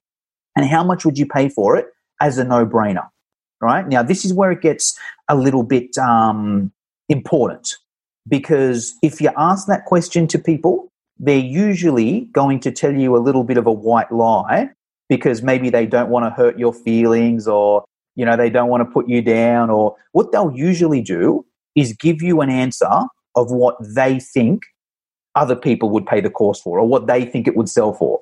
But that's not the answer we want. The answer we want is what would you pay for it right now? Because in a nutshell, these 20 people that we speak to, we're going to sell this perfect thing straight back to them in a month's time. They're our audience. Now we've got a little bit of an audience, and the offer we're catering them is the exact same thing they said they wanted at the price they said they wanted it at, right? But we need to get that price that they wanted at. So I recommend even going a bit deeper. Let's say Jack's like, I'd pay $500 for that. And I'll share another example as well. So I was having this discussion with someone the other week, and he was like, yep, I'd pay $500 for that. But before, because I did one of these calls, I'm like, I think he was a bit worried I was going to sell him something on the call. I'm like, hey, I'm not going to sell anything. It's just a chat. He's like, great, because I got no money. I'm like, cool, no dramas. So then, got on the call. He's like, yep, I'd pay $500. And I was like, okay, but you just told me you didn't have any money. What would you pay right now for the course? He's like, $500. I'm like, but you told me you don't have any money. He's like, I don't. I'm like, all right, so how can you pay $500 if you don't have any money? And he's like, well, I wouldn't pay $500 now. I'm like, all right, well, what would you pay now? He's like, well, I don't have any money. I'm like, okay, so would you pay, if there was this perfect course that you said you wanted, would you pay $1 for it? He's like, oh yeah, I'd pay $1. I'm like, okay, well, what would you pay for it? What's the maximum you would pay right now if I was to sell it to you? What would you pay? He's like, right now I would pay $50. Great, that's my answer. The course may be worth $500. There may be other people out there in the world that will pay it for $500, but that person there that I'm going to sell it to in a month's time will only buy it for $50, right? And then same sort of thing, my goal there, that's my ideal for that there. If you don't have a list, just go out and find as many people as you can, but let's even just stick with 20, find out exactly what they want at the exact price they want, then essentially sell that thing back to them. Many different ways you can do it, whether it's an email, because ideally you've got their email address now, because you probably did some sort of a Calendly link or something like that. So ideally an email there, but then also a follow-up as well. Because you know what email is like. Maybe it went to junk. Maybe they didn't check it. Maybe they thought it was whatever, deleted it without reading it. So we've already spoken to these people. We've already got a relationship with these people. We can very authentically just go back in the DM. Hey, Jux, I sent out did you get the email I sent the other day? You remember that thing we were talking about the other month? I actually put it together at the price you mentioned. Did you get it? And there's a few things there. Maybe they got it, but whatever, their situation's changed or people are people. We've already spoken about the credit card side of things. But ideally in that world there, you should make a few sales that way there. So that's what that would be my ideal in that situation. Yeah, I think I completely agree with you. And that part I think is hard. Now, the actual steps, I mean, maybe you could put together the steps together, but like actually, doing the research, figuring out who those 20 people are, who those 35 people are, making your list and so start going down and trying to connect with them on LinkedIn or finding their phone number, email address. Not many people have it in them to do that. Why? I mean, it's such an effective strategy. And by the way, I've heard that called I've most heard that called discovery calls. Is that what you call them? I don't even know what I call them. Well, actually, can we go back a step? Can I share something that might help here as well? You do whatever you want, Jono. Let's go. Okay. Yeah, let's do this. So, I think, I guess it is called a discovery call. Yeah, let's call it that. Let's do it. Yeah, let's call it that. The reason I don't call it a discovery call is because I only do that with people that I already know. And we'll get to that in a sec. You might be like, okay. Well, Jono, you just said that this is if I don't have an audience. No, I'll share a strategy in a sec. But the reason I don't call it a discovery call is because it's somebody that I already know. It's, hey, Jux, you got 15 minutes? Can I have a quick chat and run something by you? That's what it is, right? Now, you may be thinking, okay, that's great, Jono, but I don't have anyone in my field I know. I'm teaching personal trainers. I don't know any personal trainers. I'm teaching piano people. I don't know anyone that wants to learn the piano. So what I do is I won't go in a Facebook group and say, hey, anyone want to go on a discovery call? Because I feel like that's almost, a lot of people will know, this guy's just going to try and sell me something on a discovery call, right? What I do is I'll give value first. Now, the easiest way to do that is some sort of free coaching or free lessons. Now, I've done this a couple different ways in the last couple of weeks in the online course space. So I went on a Facebook group that allows promotions every Friday. And I was like, hey, I will test your copywriting. I'll write your copy for free. Give me an hour. We will go on a Zoom call together. Tell me your client. By the end of that hour, I will have written a whole heap of copy for you. Right? So did that. And I got a whole heap of too many people that I couldn't even do them all, So, got a whole heap of different people reply to that. Booked them in for a Calendly call, wrote copy for 20 people or whatever it may be. Did the copy with them then and there. Oh, sorry. The other thing I do is in exchange for a review, because even that might seem a bit spammy. Like, hold on, this guy's going to write my copy for free. What's the catch? What's the catch? What $5,000? Yeah, what $5,000 course is he going to sell me at the end of this, copy thing? So what I say is, hey, I'll write your copy. All I ask for in exchange is a testimonial. So that way, in people's mind, it sort of validates, oh, okay, this guy's just trying to get testimonials, so he's doing some free stuff. Yeah, that's cool. I'll help this guy out. And I find with that as well, it's almost people are a bit more open because they're like, oh, okay, I don't need to be defensive and try and, put my guard up. I'll let my guard down. All this guy wants is a testimonial, all right? So do that there. Help that person do it for free, right? You've then got you're building your list that way there. You've now got a relationship with that person. You've helped them out for free out of the goodness of their heart. They're in it if they don't give you 15 minutes in a week's time to ask a few questions. Yeah. Does that make sense? Yeah. So and I find that works a bit better. Instead of jumping on and being like, hey, can we do a discovery call? Say, hey, can I write your copy for free? Hey, I want to test out some of my online course strategies. Who wants to jump on a 15-minute call, see if my strategies work for you? If they do, great. All I ask is a testimonial. If not, who cares? Because I found with the copy one, an hour is a long time, right? You need it for copy, but if you can got it down shorter. I don't know if it can be done with piano. Maybe, hey, I'll give you a free 15-minute lesson, or I'll teach you how to play this song in 15 minutes or whatever. It's obviously going to be different for different niches. And also, because there's a few, and let's dive a bit deeper into this as well. I think a lot of people that validate their course do it via survey, and survey's okay. It's better than nothing. But I think there's nothing like jumping on a Zoom because you can go deeper into those, into those questions. Okay, you said it's $500. Would you pay $500 now? Okay, it's $50. I can get deeper in the Zoom there, and I find that very few people are going to do it out of the goodness of their heart. So, and my whole strategy is, what can I give first? There's a Zig Ziglar quote. I'm not sure if you've heard of it, Jux, or your listeners have. It's, you can get anything you want in life if you help other people get what they want. Mm-hmm. So I'm like, all right, how can I give other people what they want? And in a way, I'm banking a favor. I'm not doing it. I'm not saying, I'll only do this because I want something back. But sneakily, I am a little bit, where it's like, okay, I'll help you out for free, but I hope that you'll help me out back. If you don't, I'm not going to, abuse you or anything, but I may not help you out for free again, or I may be a bit careful before I help you out there. So that's more the strategy I recommend. And it's a longer one, right? It's like, okay, it's not like get your course and launch it and make $10,000 next month, but it's like, all right, cool. Let me make a post and give value. Because also what you'll find there as well, because I was originally going to put a copywriting course together, right? But after doing those 20 hours of copy, I'm like, you know what? I don't like copy as much as I thought I did. And that was enabled me. Now I've got a smaller one, which I, use as part of my membership and whatnot. But it's like that helped me also realize, okay, I don't mind copy, but I don't think it's something I really want to do. And then I transitioned a bit just to, okay, let me just see if I can help people sell their courses, just sell in general with strategies. Okay, I really, really like this. So that really helped me just by doing those free value things. It can help you realize what you want. There may be people listening to this. Oh, I don't know if I want to do this or I want to do this. Hey, just coach some people for free. Spend a few hours, 15 minutes, have a conversation with someone. You'll find out pretty quick, okay, I really like this or I don't really like this. And then you'll also sort of learn on that call as well. All right, cool. Well, it seems like everybody wants this sort of stuff. Let me get better at this. So that's what I recommend there. Give the value first, because once you've given the value, then it's like a quick DM. You've just had a conversation with someone and giving them value for free. They can't wait to help you. Most people on that call, you give them value for free, they feel bad. They feel like they owe you something. They want to get out of the guilt of owing you something. So, Jacques, that was so cool. What can I do to help? And also it validates how good you are at what you do as well. Because if you can't help these people, they're in a Zoom. It's going to be a lot harder to help them in an online course without you there, right?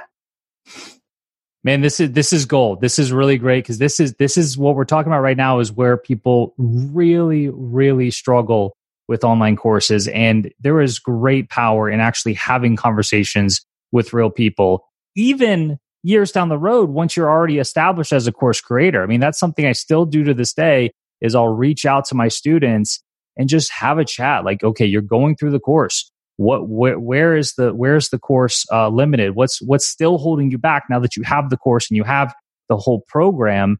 And you find out so much more information through those conversations than you would on a survey. Now, a survey is better than nothing, but a real conversation is so much better. And I think when somebody especially is looking to start from scratch, there's a list of things we have to do. Okay, yeah, we got to build an audience, and yeah, maybe we have to have a funnel, and we have to have a course. And I think people are naturally wanting to start with the path of least resistance. And at the end of the day, like in an online course business, actually creating the course, that might be the easiest part. Yeah, so maybe that's why people kind of start there and think about the audience thing last. But if people can get like one thing out of this conversation, like this is pure gold. Like if you're starting at the beginning, you gotta, like I said earlier, roll up your sleeves and do this. This is so valuable. And I really appreciate you sharing this information with us. No, 100%. And I think also I think it should be fun. I'm having the time of my life here, Jacques, because I just like talking about, obviously myself, the favorite topic, but also online courses. And I feel like, right, if I can speak about online courses all day, I got no dramas jumping on a Zoom with someone and just having a chat. Like if you're hesitant to talk about that thing that you're so passionate about, are you that passionate about it? So, and look, there might be a bit of a people thing as well, where maybe it's like you're passionate about it, but you're uncomfortable, I don't know, getting in front of camera or, having a conversation. And I sort of get that as well. But that's the world we live in these days. And really, it's probably easier, because before the internet, even before now it's almost appropriate, if you do it properly, it's appropriate to, add someone as a friend or DM them on, different social media platforms. Done properly, that's totally okay, right? But 5 years ago, you were a stalker if you did that. So you know what you had to do? You had to get out the yellow pages and cold call someone. I don't know about you, Jacques, but if it comes down to sending someone a DM on Instagram or jumping on a 15-minute Zoom call with someone that's already said they want to go on us, I would much prefer that than cold calling someone from the yellow pages, right? Yeah. Or worse still, door knocking.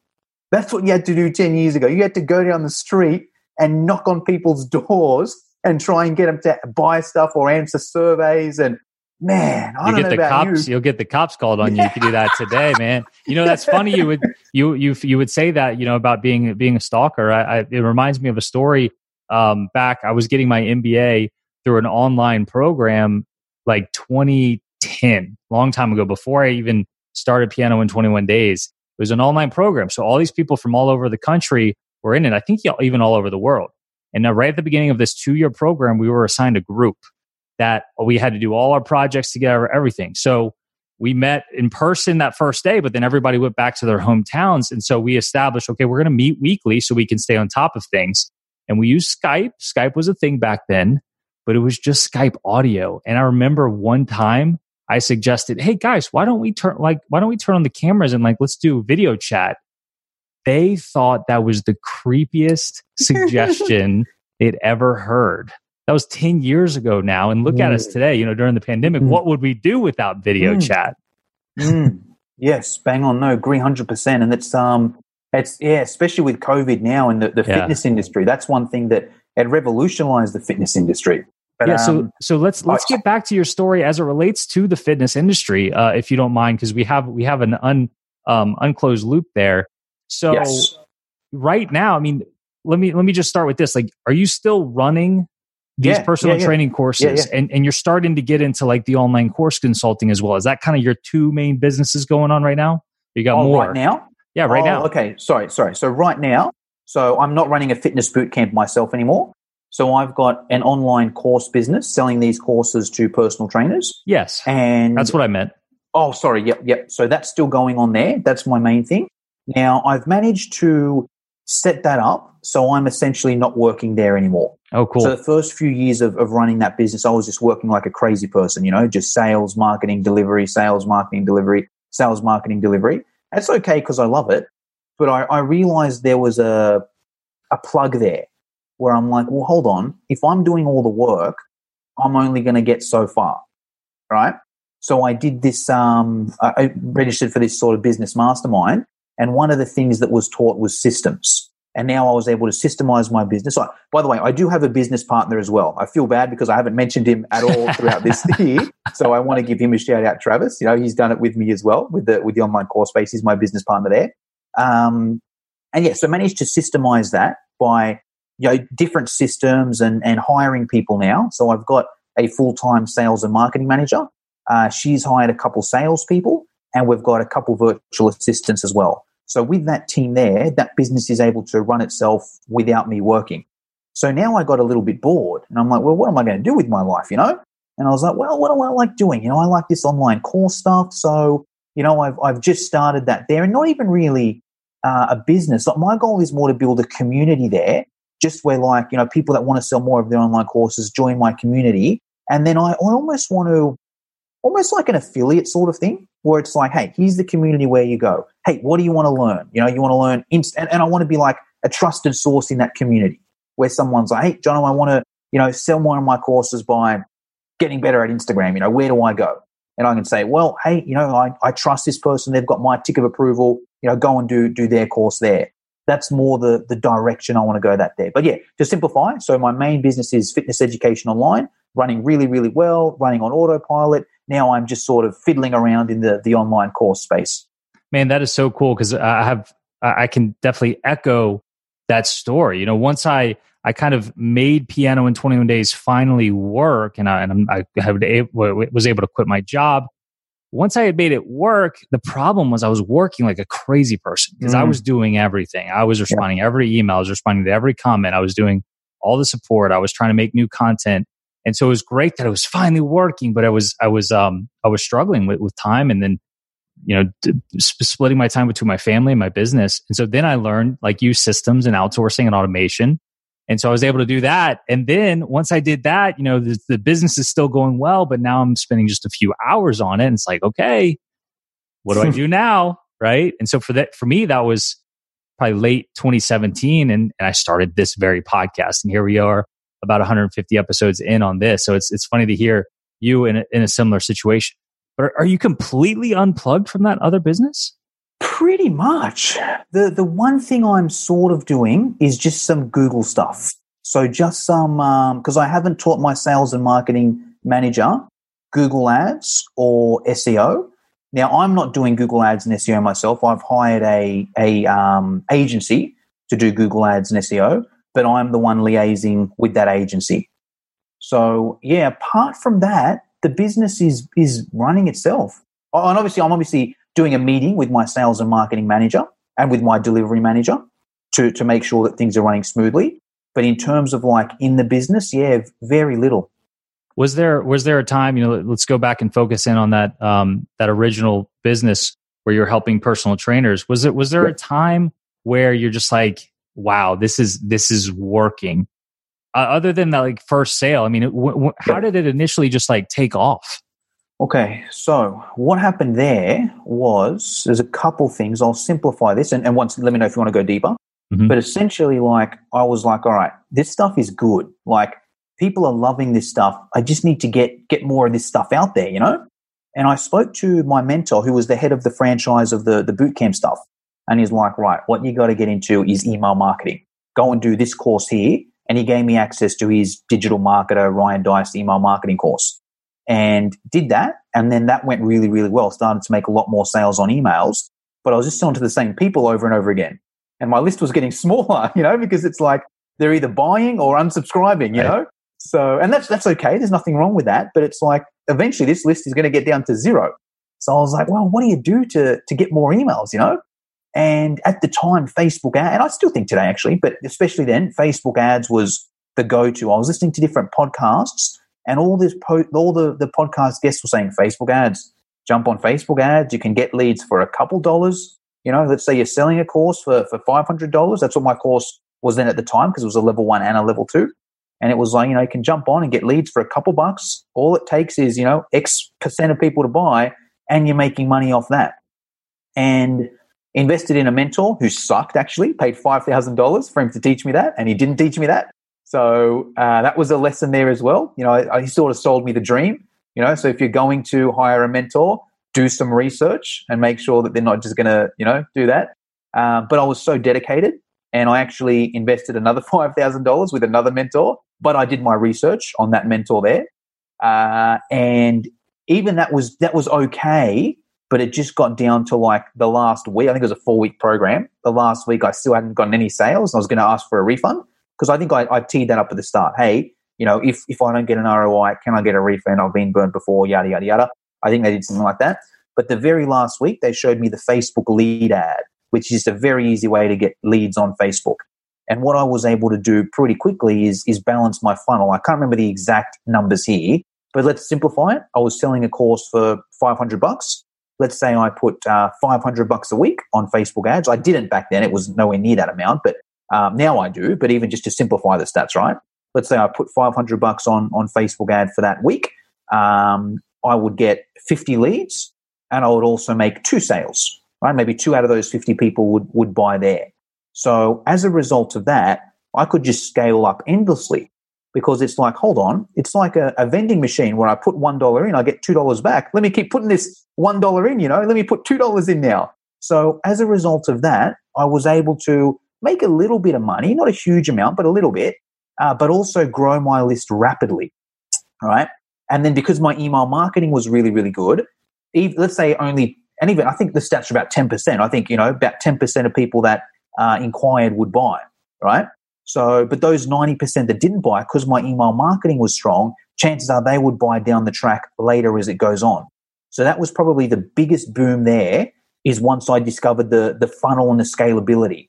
Because before that, it was hard work. You know, it was work, or it was almost a bit of luck. Someone needs to go and find me on the website, or someone needs to post on Facebook, and I need to, you know, get them in my list and that way there. But as soon as I was able to figure out the Facebook ad side of it, it's like, great. It's just like a tap. I can turn this on, and I'm making money and building my list without doing any work. That was probably the biggest one. Actually, we'll go back a step here, sorry. So to start with, it was just to break even. It was like whatever money I'd put on, I would break even. So I couldn't really scale. But that was sort of the first part, where it was like, all right, cool. You know, now I can build my list without being there, and I'm just constantly growing. I think that's the first point that a internet marketer, an online course person's got to master.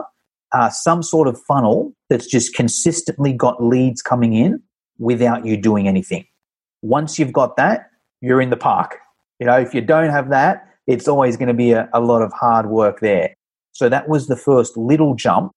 And then there was another little jump where I'm like, man, I'm putting all this effort, but I'm just breaking even. You know, surely there's got to be like, I can't remember what the stats were there, but it was a break even, right?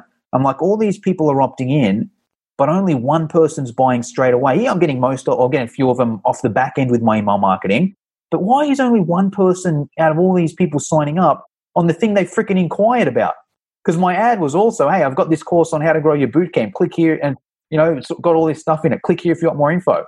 and these people are clicking and entering their details, not buying. I'm like, what's going on? Anyway, I opted into something on Facebook, and someone gave me a call and, was trying to sell me something, and I told them my situation, and they were like, all right, what are your stats? How much emails? I'm like, all right, how much phone numbers are you getting? And I'm like, phone numbers? What the hell would I get phone numbers for? I do email marketing. They're like, all right, that's your problem. They're like, just do this, on that form, also ask for a phone number. Everyone that also opts in, give them a call, and you give them a call, right? And essentially, sell them into your program. And I was like, okay, so I did that, and then the ratio improved. And I was like, all right, cool. Now I'm getting a few more people, but I still didn't really know what to say on this sales consult. I'd call someone up, hey, you inquired, do you want to buy? And anyone that knows about sales, that's probably not your best strategy, right? It's better than nothing, because maybe once again they didn't get the email, or the email went to junk, or whatever it may be. So that was a little jump there. But then I actually went all in on sales training and did a specific course, about $5,000 again, on how to specifically close phone sales from Facebook lead ads. I was like, man, this is exactly what I need. So I did that, and then that was a huge jump there because the ratio just went through the roof.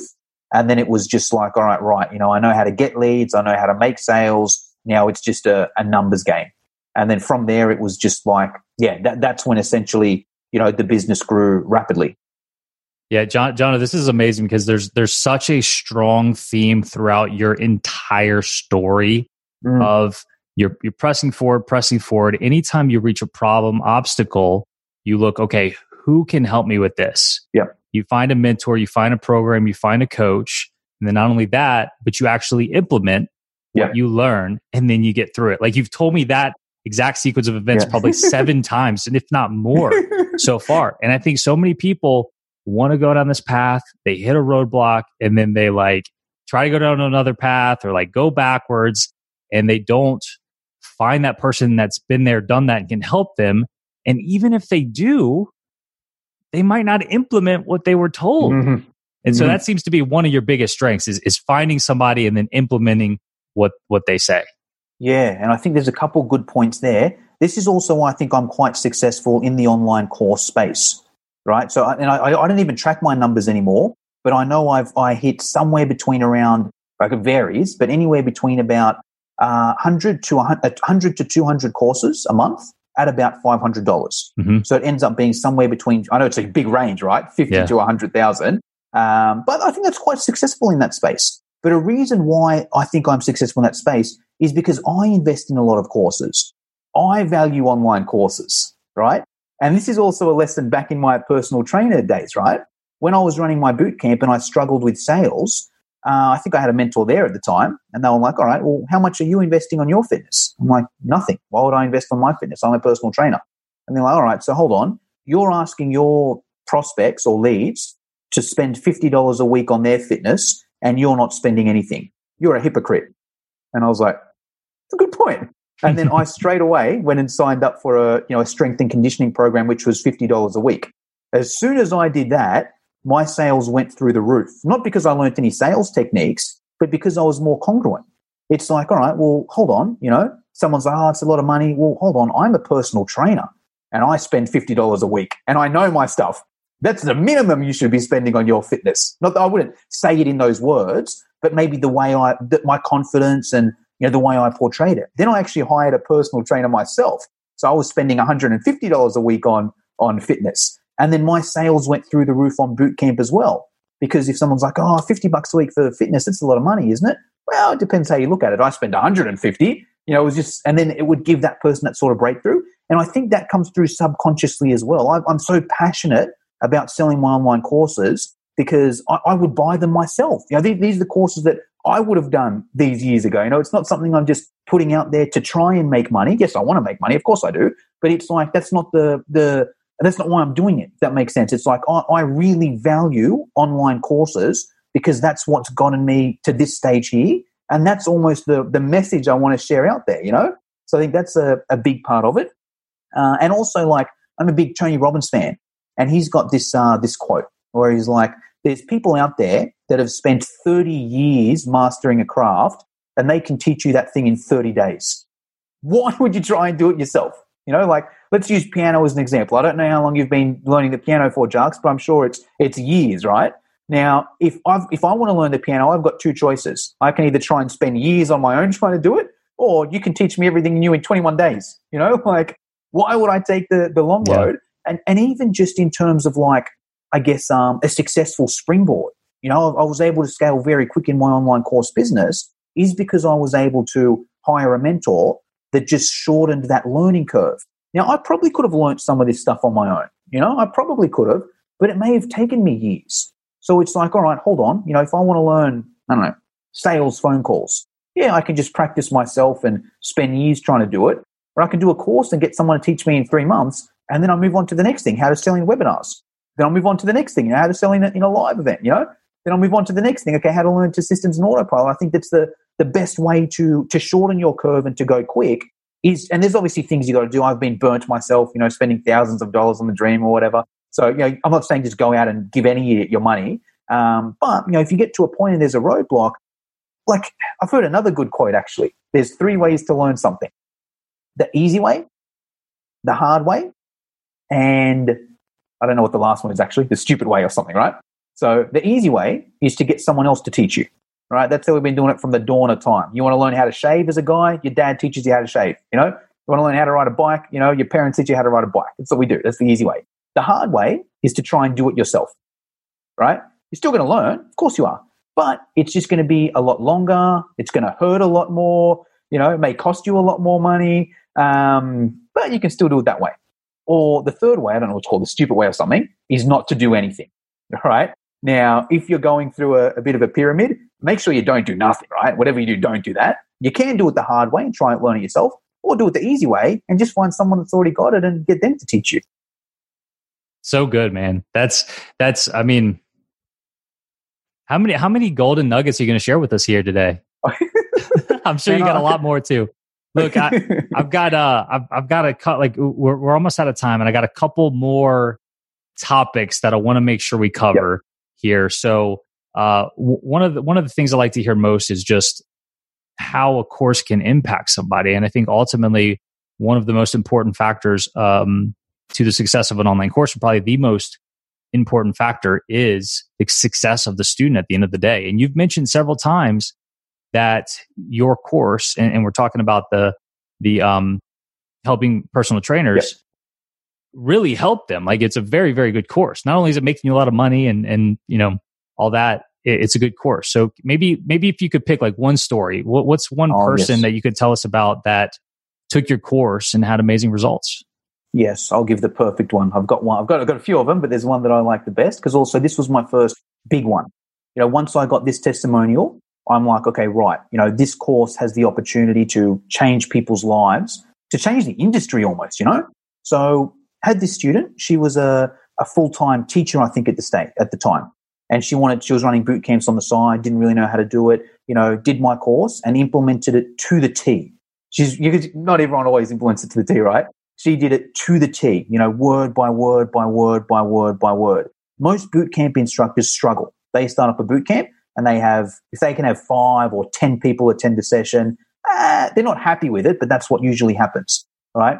Her first ever boot camp, Jarks, take a guess how many people? Just tell me, man. Just tell me. 54. Awesome. Right?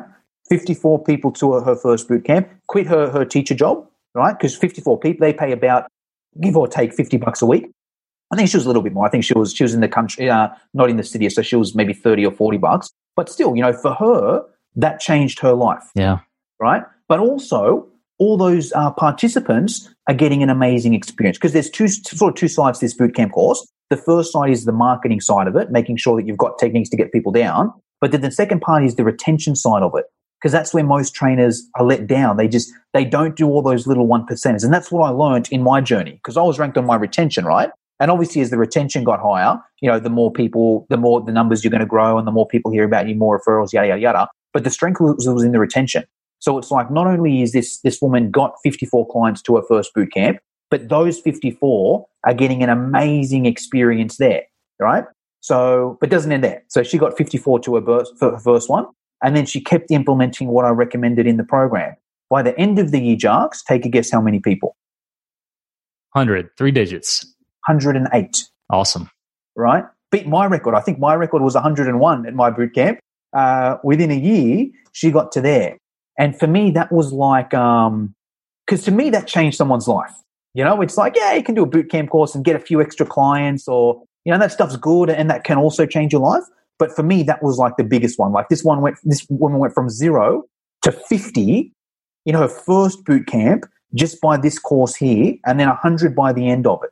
And that was, for me, that was like, that motivated me even more, where it's like, right, you know, if this is what happens, if you actually, because a lot of the feedback before that was, yeah, it's a good course, you know, I learned heaps, you know, but that was the first one that was, and, you know, I got a few extra clients, but that was the first one that was like, hey, you know, this course, because essentially, if we look at it from a business side of things, she paid $50 for that course. She's now making $5,000 a week. Sorry, she paid $500 for that course, you know. She's now making $5,000 a week. That sort of really justified it for me. And it was good for her, but also good for me as well. It's like, okay, you know, this stuff is good stuff. It works. Yeah. And we talked a lot about like course idea validation earlier, and how your idea is not truly validated until somebody actually pays you money for it. But at the end of the day, like the ultimate validation is when you can hear stories like that from your students. Yeah, all right, that's another thing, because you can sell it. You know, you can. Oh, sorry, I know you're still on time. You go. No, you can finish the thought, and then I'll go on to this last topic. Well, another good quote I've heard is that anyone can sell crap once. Right? If you're a good salesperson, you can sell a crap course to someone, right? But if you really want to have a successful career in whatever it is you do, your thing has to be good. Because if it's crap, okay, you're going to get bad reviews, and you know, you're not going to have any testimonials, yada yada yada. And you're only going to last so far. People will out you, right? But if it's good, that, you know, then these people are going to buy from you again and again and again and again, and they're going to tell their friends. Yeah, that's exactly why I say that the number one factor of a successful online course business is ultimately the student success of that course. So, New Zenler. Yeah, I'm very, you know, fascinated by online course platforms, because like we talked about, you know, we got started about the same time. I got started about 2013. You guys started 2012. Your first online course platform was a Word document, Microsoft right? Word, yeah. Yeah, mine was some hacked together system, right? It's so much more elegant today, but one of the problems today, there's so many choices, and some people have really good reasons why they pick a certain platform. Some people just pick one and roll with it and make it work. I've been hearing more and more about New Zenler. I've never actually talked to anybody on a platform like this that uses it, and I think you do only because when you interviewed me for your podcast a couple weeks ago, we were in Zoom, but it had like the New Zenler logo in it. So, are your courses on New Zenler? Ooh, so good question. Okay, so let me summarize this because I know we're short on time. So, fitness education online, my courses are actually on Teachable. Okay. Teachable, but I also use ClickFunnels for my funnels, because Teachable is, I find Teachable is really, really good for the course side of things. Mm-hmm. You know, for the experience of doing a course, I think Teachable is amazing. Mm-hmm. In terms of funnels, I think ClickFunnels is amazing, right? So I'm using both of those for fitness education online. Now with this the new sort of consulting thing I'm starting, or new sort of side business I'm starting, I'm like, okay, you know, now let me do a bit more research. And it's purely a maths thing. So ClickFunnels, I'll talk in Australian dollars. ClickFunnels, I'm paying about 400 Australian dollars a month. You know, I think it's about $300 a month, right? And Teachable, I'm paying about $150 a month Australian. I think it's about 100 US. Let's simplify it. Let's say I'm paying $300 a month for ClickFunnels and $100 a month for Teachable. Mm-hmm. I'm paying basically $400 a month to have those two platforms there. Now, that's fine. My business is going well. I can afford it, yada, yada, yada. But this new business where I'm making $0 or very few dollars at the moment, it's like, okay, let me come at it as an experience from a new course person as well, right? Now, New Zenler offers everything ClickFunnels offers and everything Teachable offers for $450 a year, right? So that was my choice for there. I'm like, okay, I can either pay $400 a month or I can pay $400 a year. Starting off, I'm going to put that $400 a year on there, right? So that was my choice there. Now, in comparison, I'm not going to say it's as good as either of those two. I think that ClickFunnels is probably a little bit better for funnels than New Zenler. And I think that Teachable is probably a little bit better for courses than New Zenler. But I don't think it's 12 times better.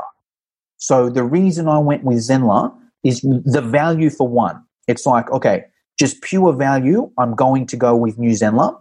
But then the other thing is also the all-in-one side of it, where I use Zenler for my funnels and also for my courses as well. And it just reduces a little bit of friction. Because I think at the moment, you buy on ClickFunnels and you get, go to my active campaign and then get zapped into my Teachable. And, it's fine because I know those steps. But it's a little bit confusing. And also as I grow and systemize and bring new people on, that could get a little bit confusing. So, I went with those two reasons there. Zenler, you can also use their email software. I don't, because I really like ActiveCampaign. So I still use external email, but you could use that for Zenler. Zenler, you can also use Zoom, of the paid Zoom version. But in saying that, it just doesn't work as well. You've got the way the client schedules, it's not as good. So now I actually don't use that for Zoom. I've just upgraded and use my normal Zoom now. I think yours was my last Zenler Zoom. But in saying that, Zenler is in beta, so it is getting better. And there was one more point I was going to say with that. Oh, and it's a lifetime rate. So another reason that hooked me is it's like, okay, I can get in now for $400 a year, and then I'm always paying $400 a year. I think that was what got me in the end. It was like, but if I go now and then they increase their prices, yada, yada, yada. So it was more that. It's just, I'm not going to say it's better than ClickFunnels or Teachable. It's probably not. It's probably not as good for those two things. But in terms of value, it's the best value-wise, and there's the advantage of having it as an all-in-one. Yeah, very cool. And maybe one day it will be better and you're locked in at that grandfathered rate. Yes, that's what I'm hoping for as well. Love it. Jono, absolute pleasure, man. So tell us about the podcast, where people can find more information about the new gig you're doing with helping people with online courses. And hey, tell us one more time the link to the fitness stuff as well. Yes, awesome. So probably the best thing is just to join my Facebook group. So I started a Facebook group. I'm putting a lot of effort in there at the moment. I want to grow that community there. That's the Course Creator Community Facebook group. I think it's Course Creator Community, create, sell, and market your courses or whatever. But type in Course Creator Community and you can join the group there. Yeah, online course community was already taken, wasn't it? Yeah. Well, but you can have multiple names, Yeah, so sure, absolutely. There's all these ones that are just, so similar names. So I'm like, all right, how can I make it slightly different to stand out? And now I'm just in the process of making everything the same. So the podcast will be called the Course Creator Community. They're probably the two best things there, and then connecting there. If you're a personal trainer, it's Fitness Education Online. If you need your CEC course credits, you can jump on and do a course there. Jono, thanks, man. Let's do it again. Yes, for sure. Thank you, Jux. All right. We are back here with just myself and Dr. K. All right. The episode or the interview with Jono is complete. What you think, man? I loved it. A lot of smile and laugh out loud moments. He's a high energy guy, and just appreciated his accent. I liked how he mispronounced your name, Jacques. But yeah, it was great. I really a good listen. And I love that he's a case study of the value of an online course. I mean, it's just what you would say it's like meta, but like he became successful through courses. And now here he is creating courses. And I think you and I would say the same thing. We've felt the value of courses. And so when we're trying to sell a course, it's like, we're not being hypocrites here. We've spent thousands of dollars on courses, right? Yeah, that's one of my favorite ways to learn new things is with an online course or an online program myself. And his story is fascinating with the numbers. He was 75th. He took a course, he got better. He took another course, he got better.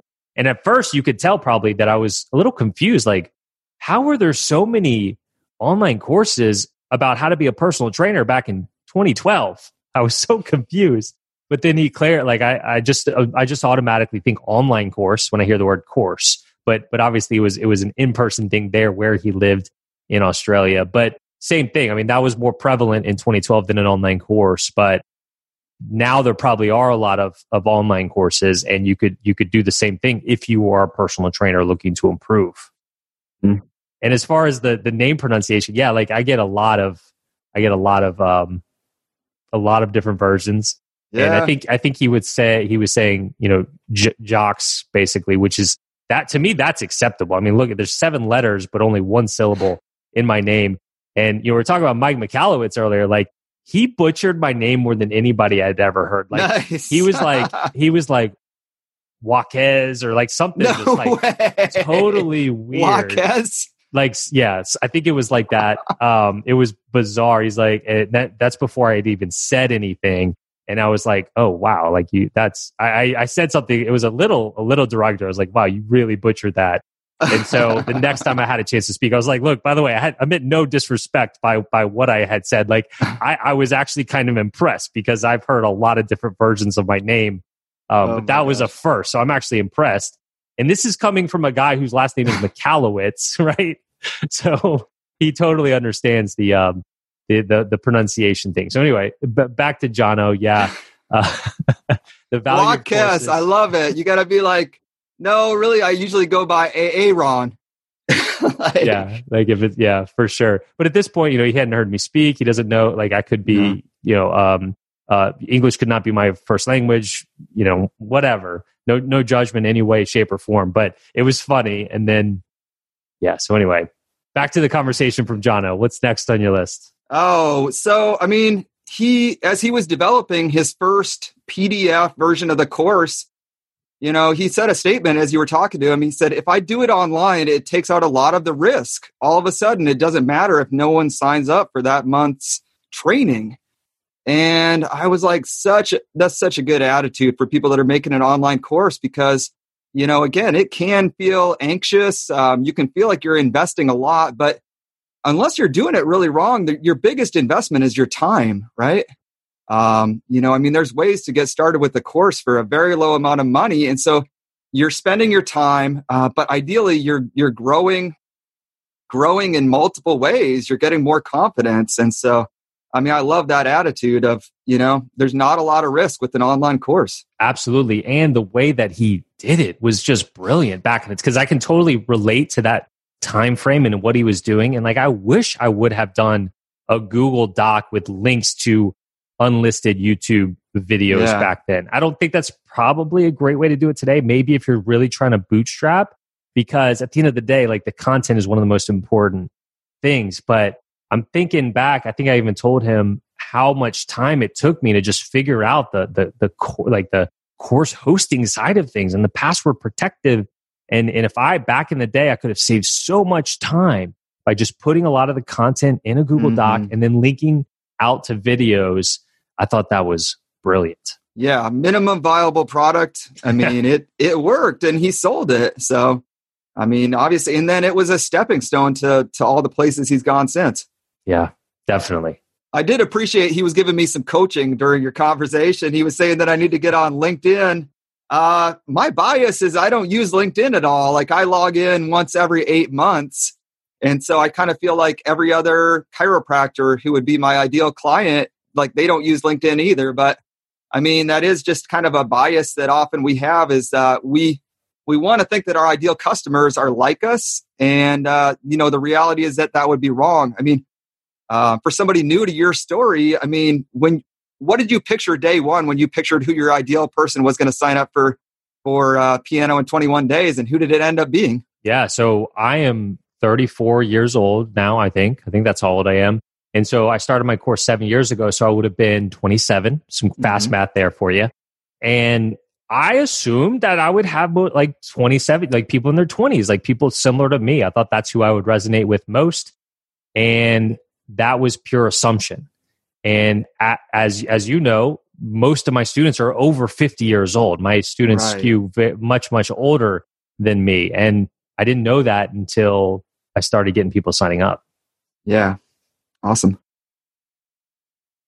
Yeah, I like the discussion of the pre-sell versus the create the course first. My biggest thought there is just you just have to start where you're at, and kind of you can look at it as like, what do you need the most work on? So if you've never recorded yourself on camera, and that's going to be your biggest barrier, it's like, start by making videos, whether they go in the course or not. Like, start recording yourself, start teaching.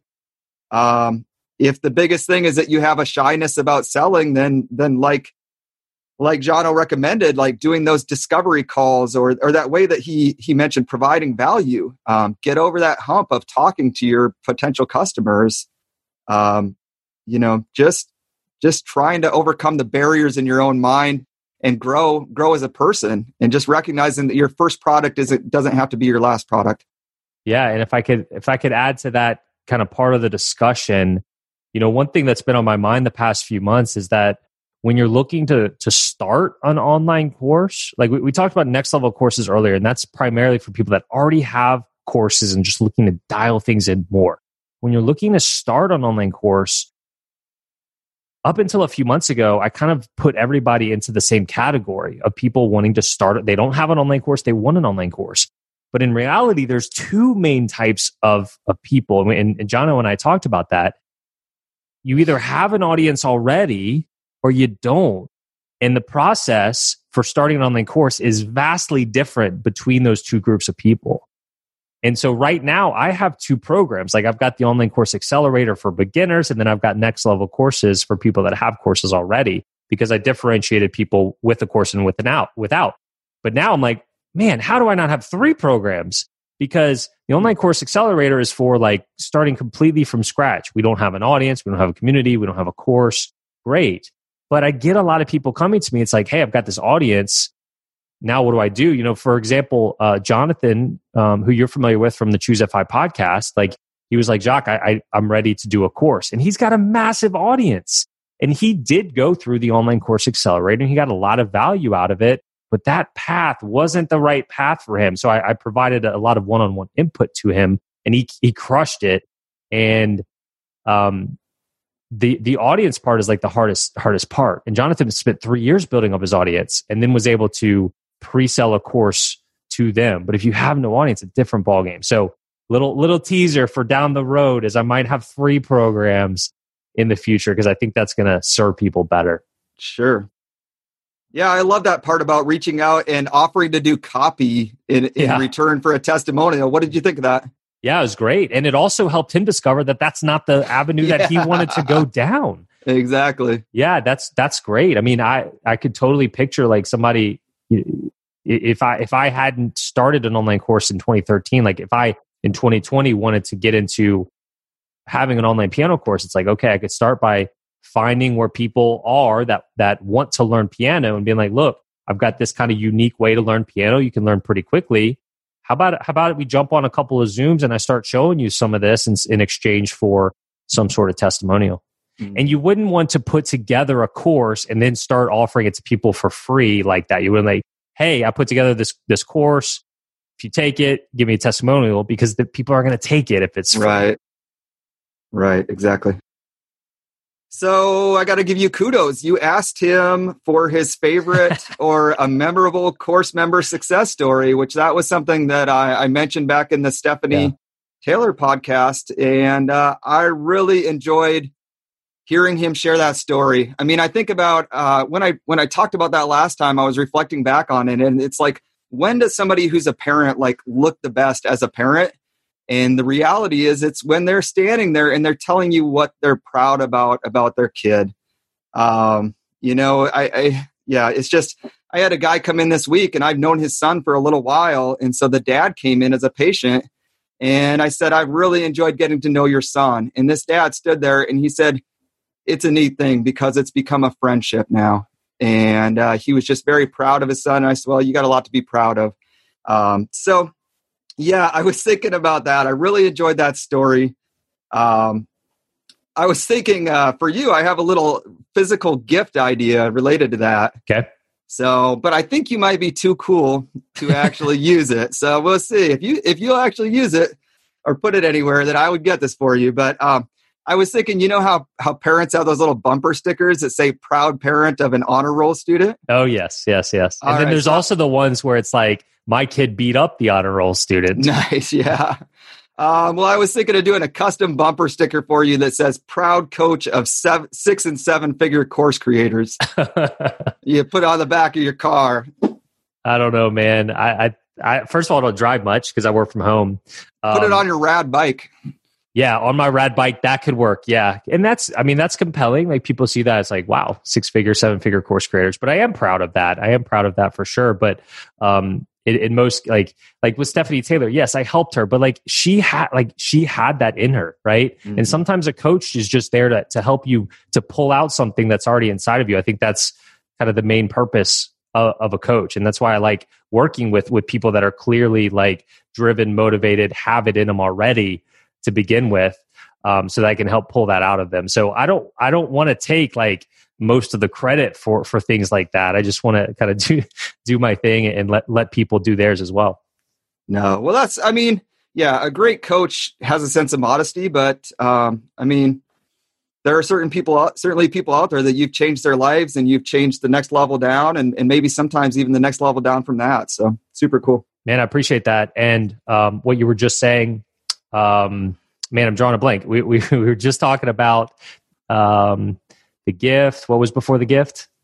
Just the favorite course member success story. Oh, yeah. So you mentioned that a couple episodes. Is like, Jacques, I would love to hear that question more often in the conversation. But you actually brought it up when I was on a couple of bigger podcasts. It was like, you didn't really talk about any of your successful students. And that really resonated with me. So I wanted to make sure I asked it to Jono, and I've been asking it to other people. But also I was listening to an episode of, I believe it was the Smart Passive Income podcast fairly recently. And it was an episode where Pat Flynn was interviewing Stu McLaren, who's a membership guy. And I'm like, okay, I'm the online course guy, but like membership sites, like, are a cousin of courses, right? So Stu is like the main go-to guy for memberships, and I'm just trying to learn more about them and their relationship with courses lately. So I listened to that episode, and it was fascinating to hear Stu, like half the time he was talking, he was giving examples of his students. He was like, oh, well, that's an interesting question. Well, let me tell you about Johnny, who had this idea for this, and he did this, this, and this, and this is what happened. Like half of his answers were just stories from his students. And I was like, man, David would love this. Exactly.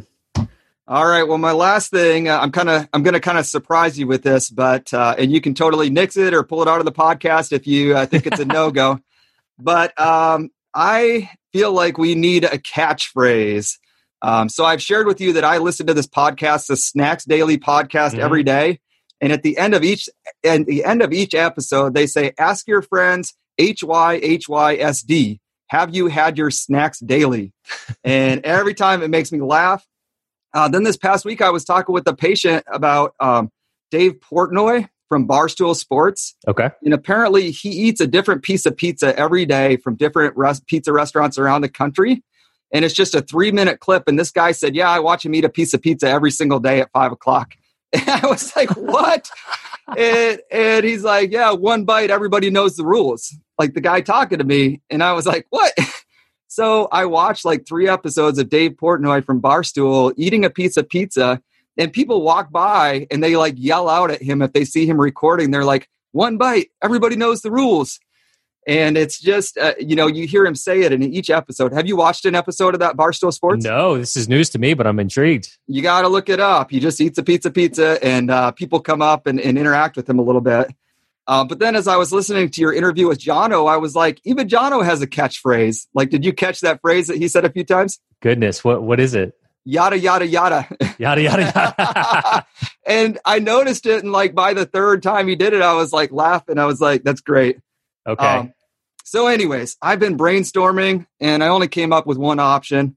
But again, we can brainstorm it. People in the Facebook group can give suggestions. Yeah. But I was thinking at the end of each episode, we end it. Until next time, get out there and TTWRYD. That's teach the world, reach your dreams.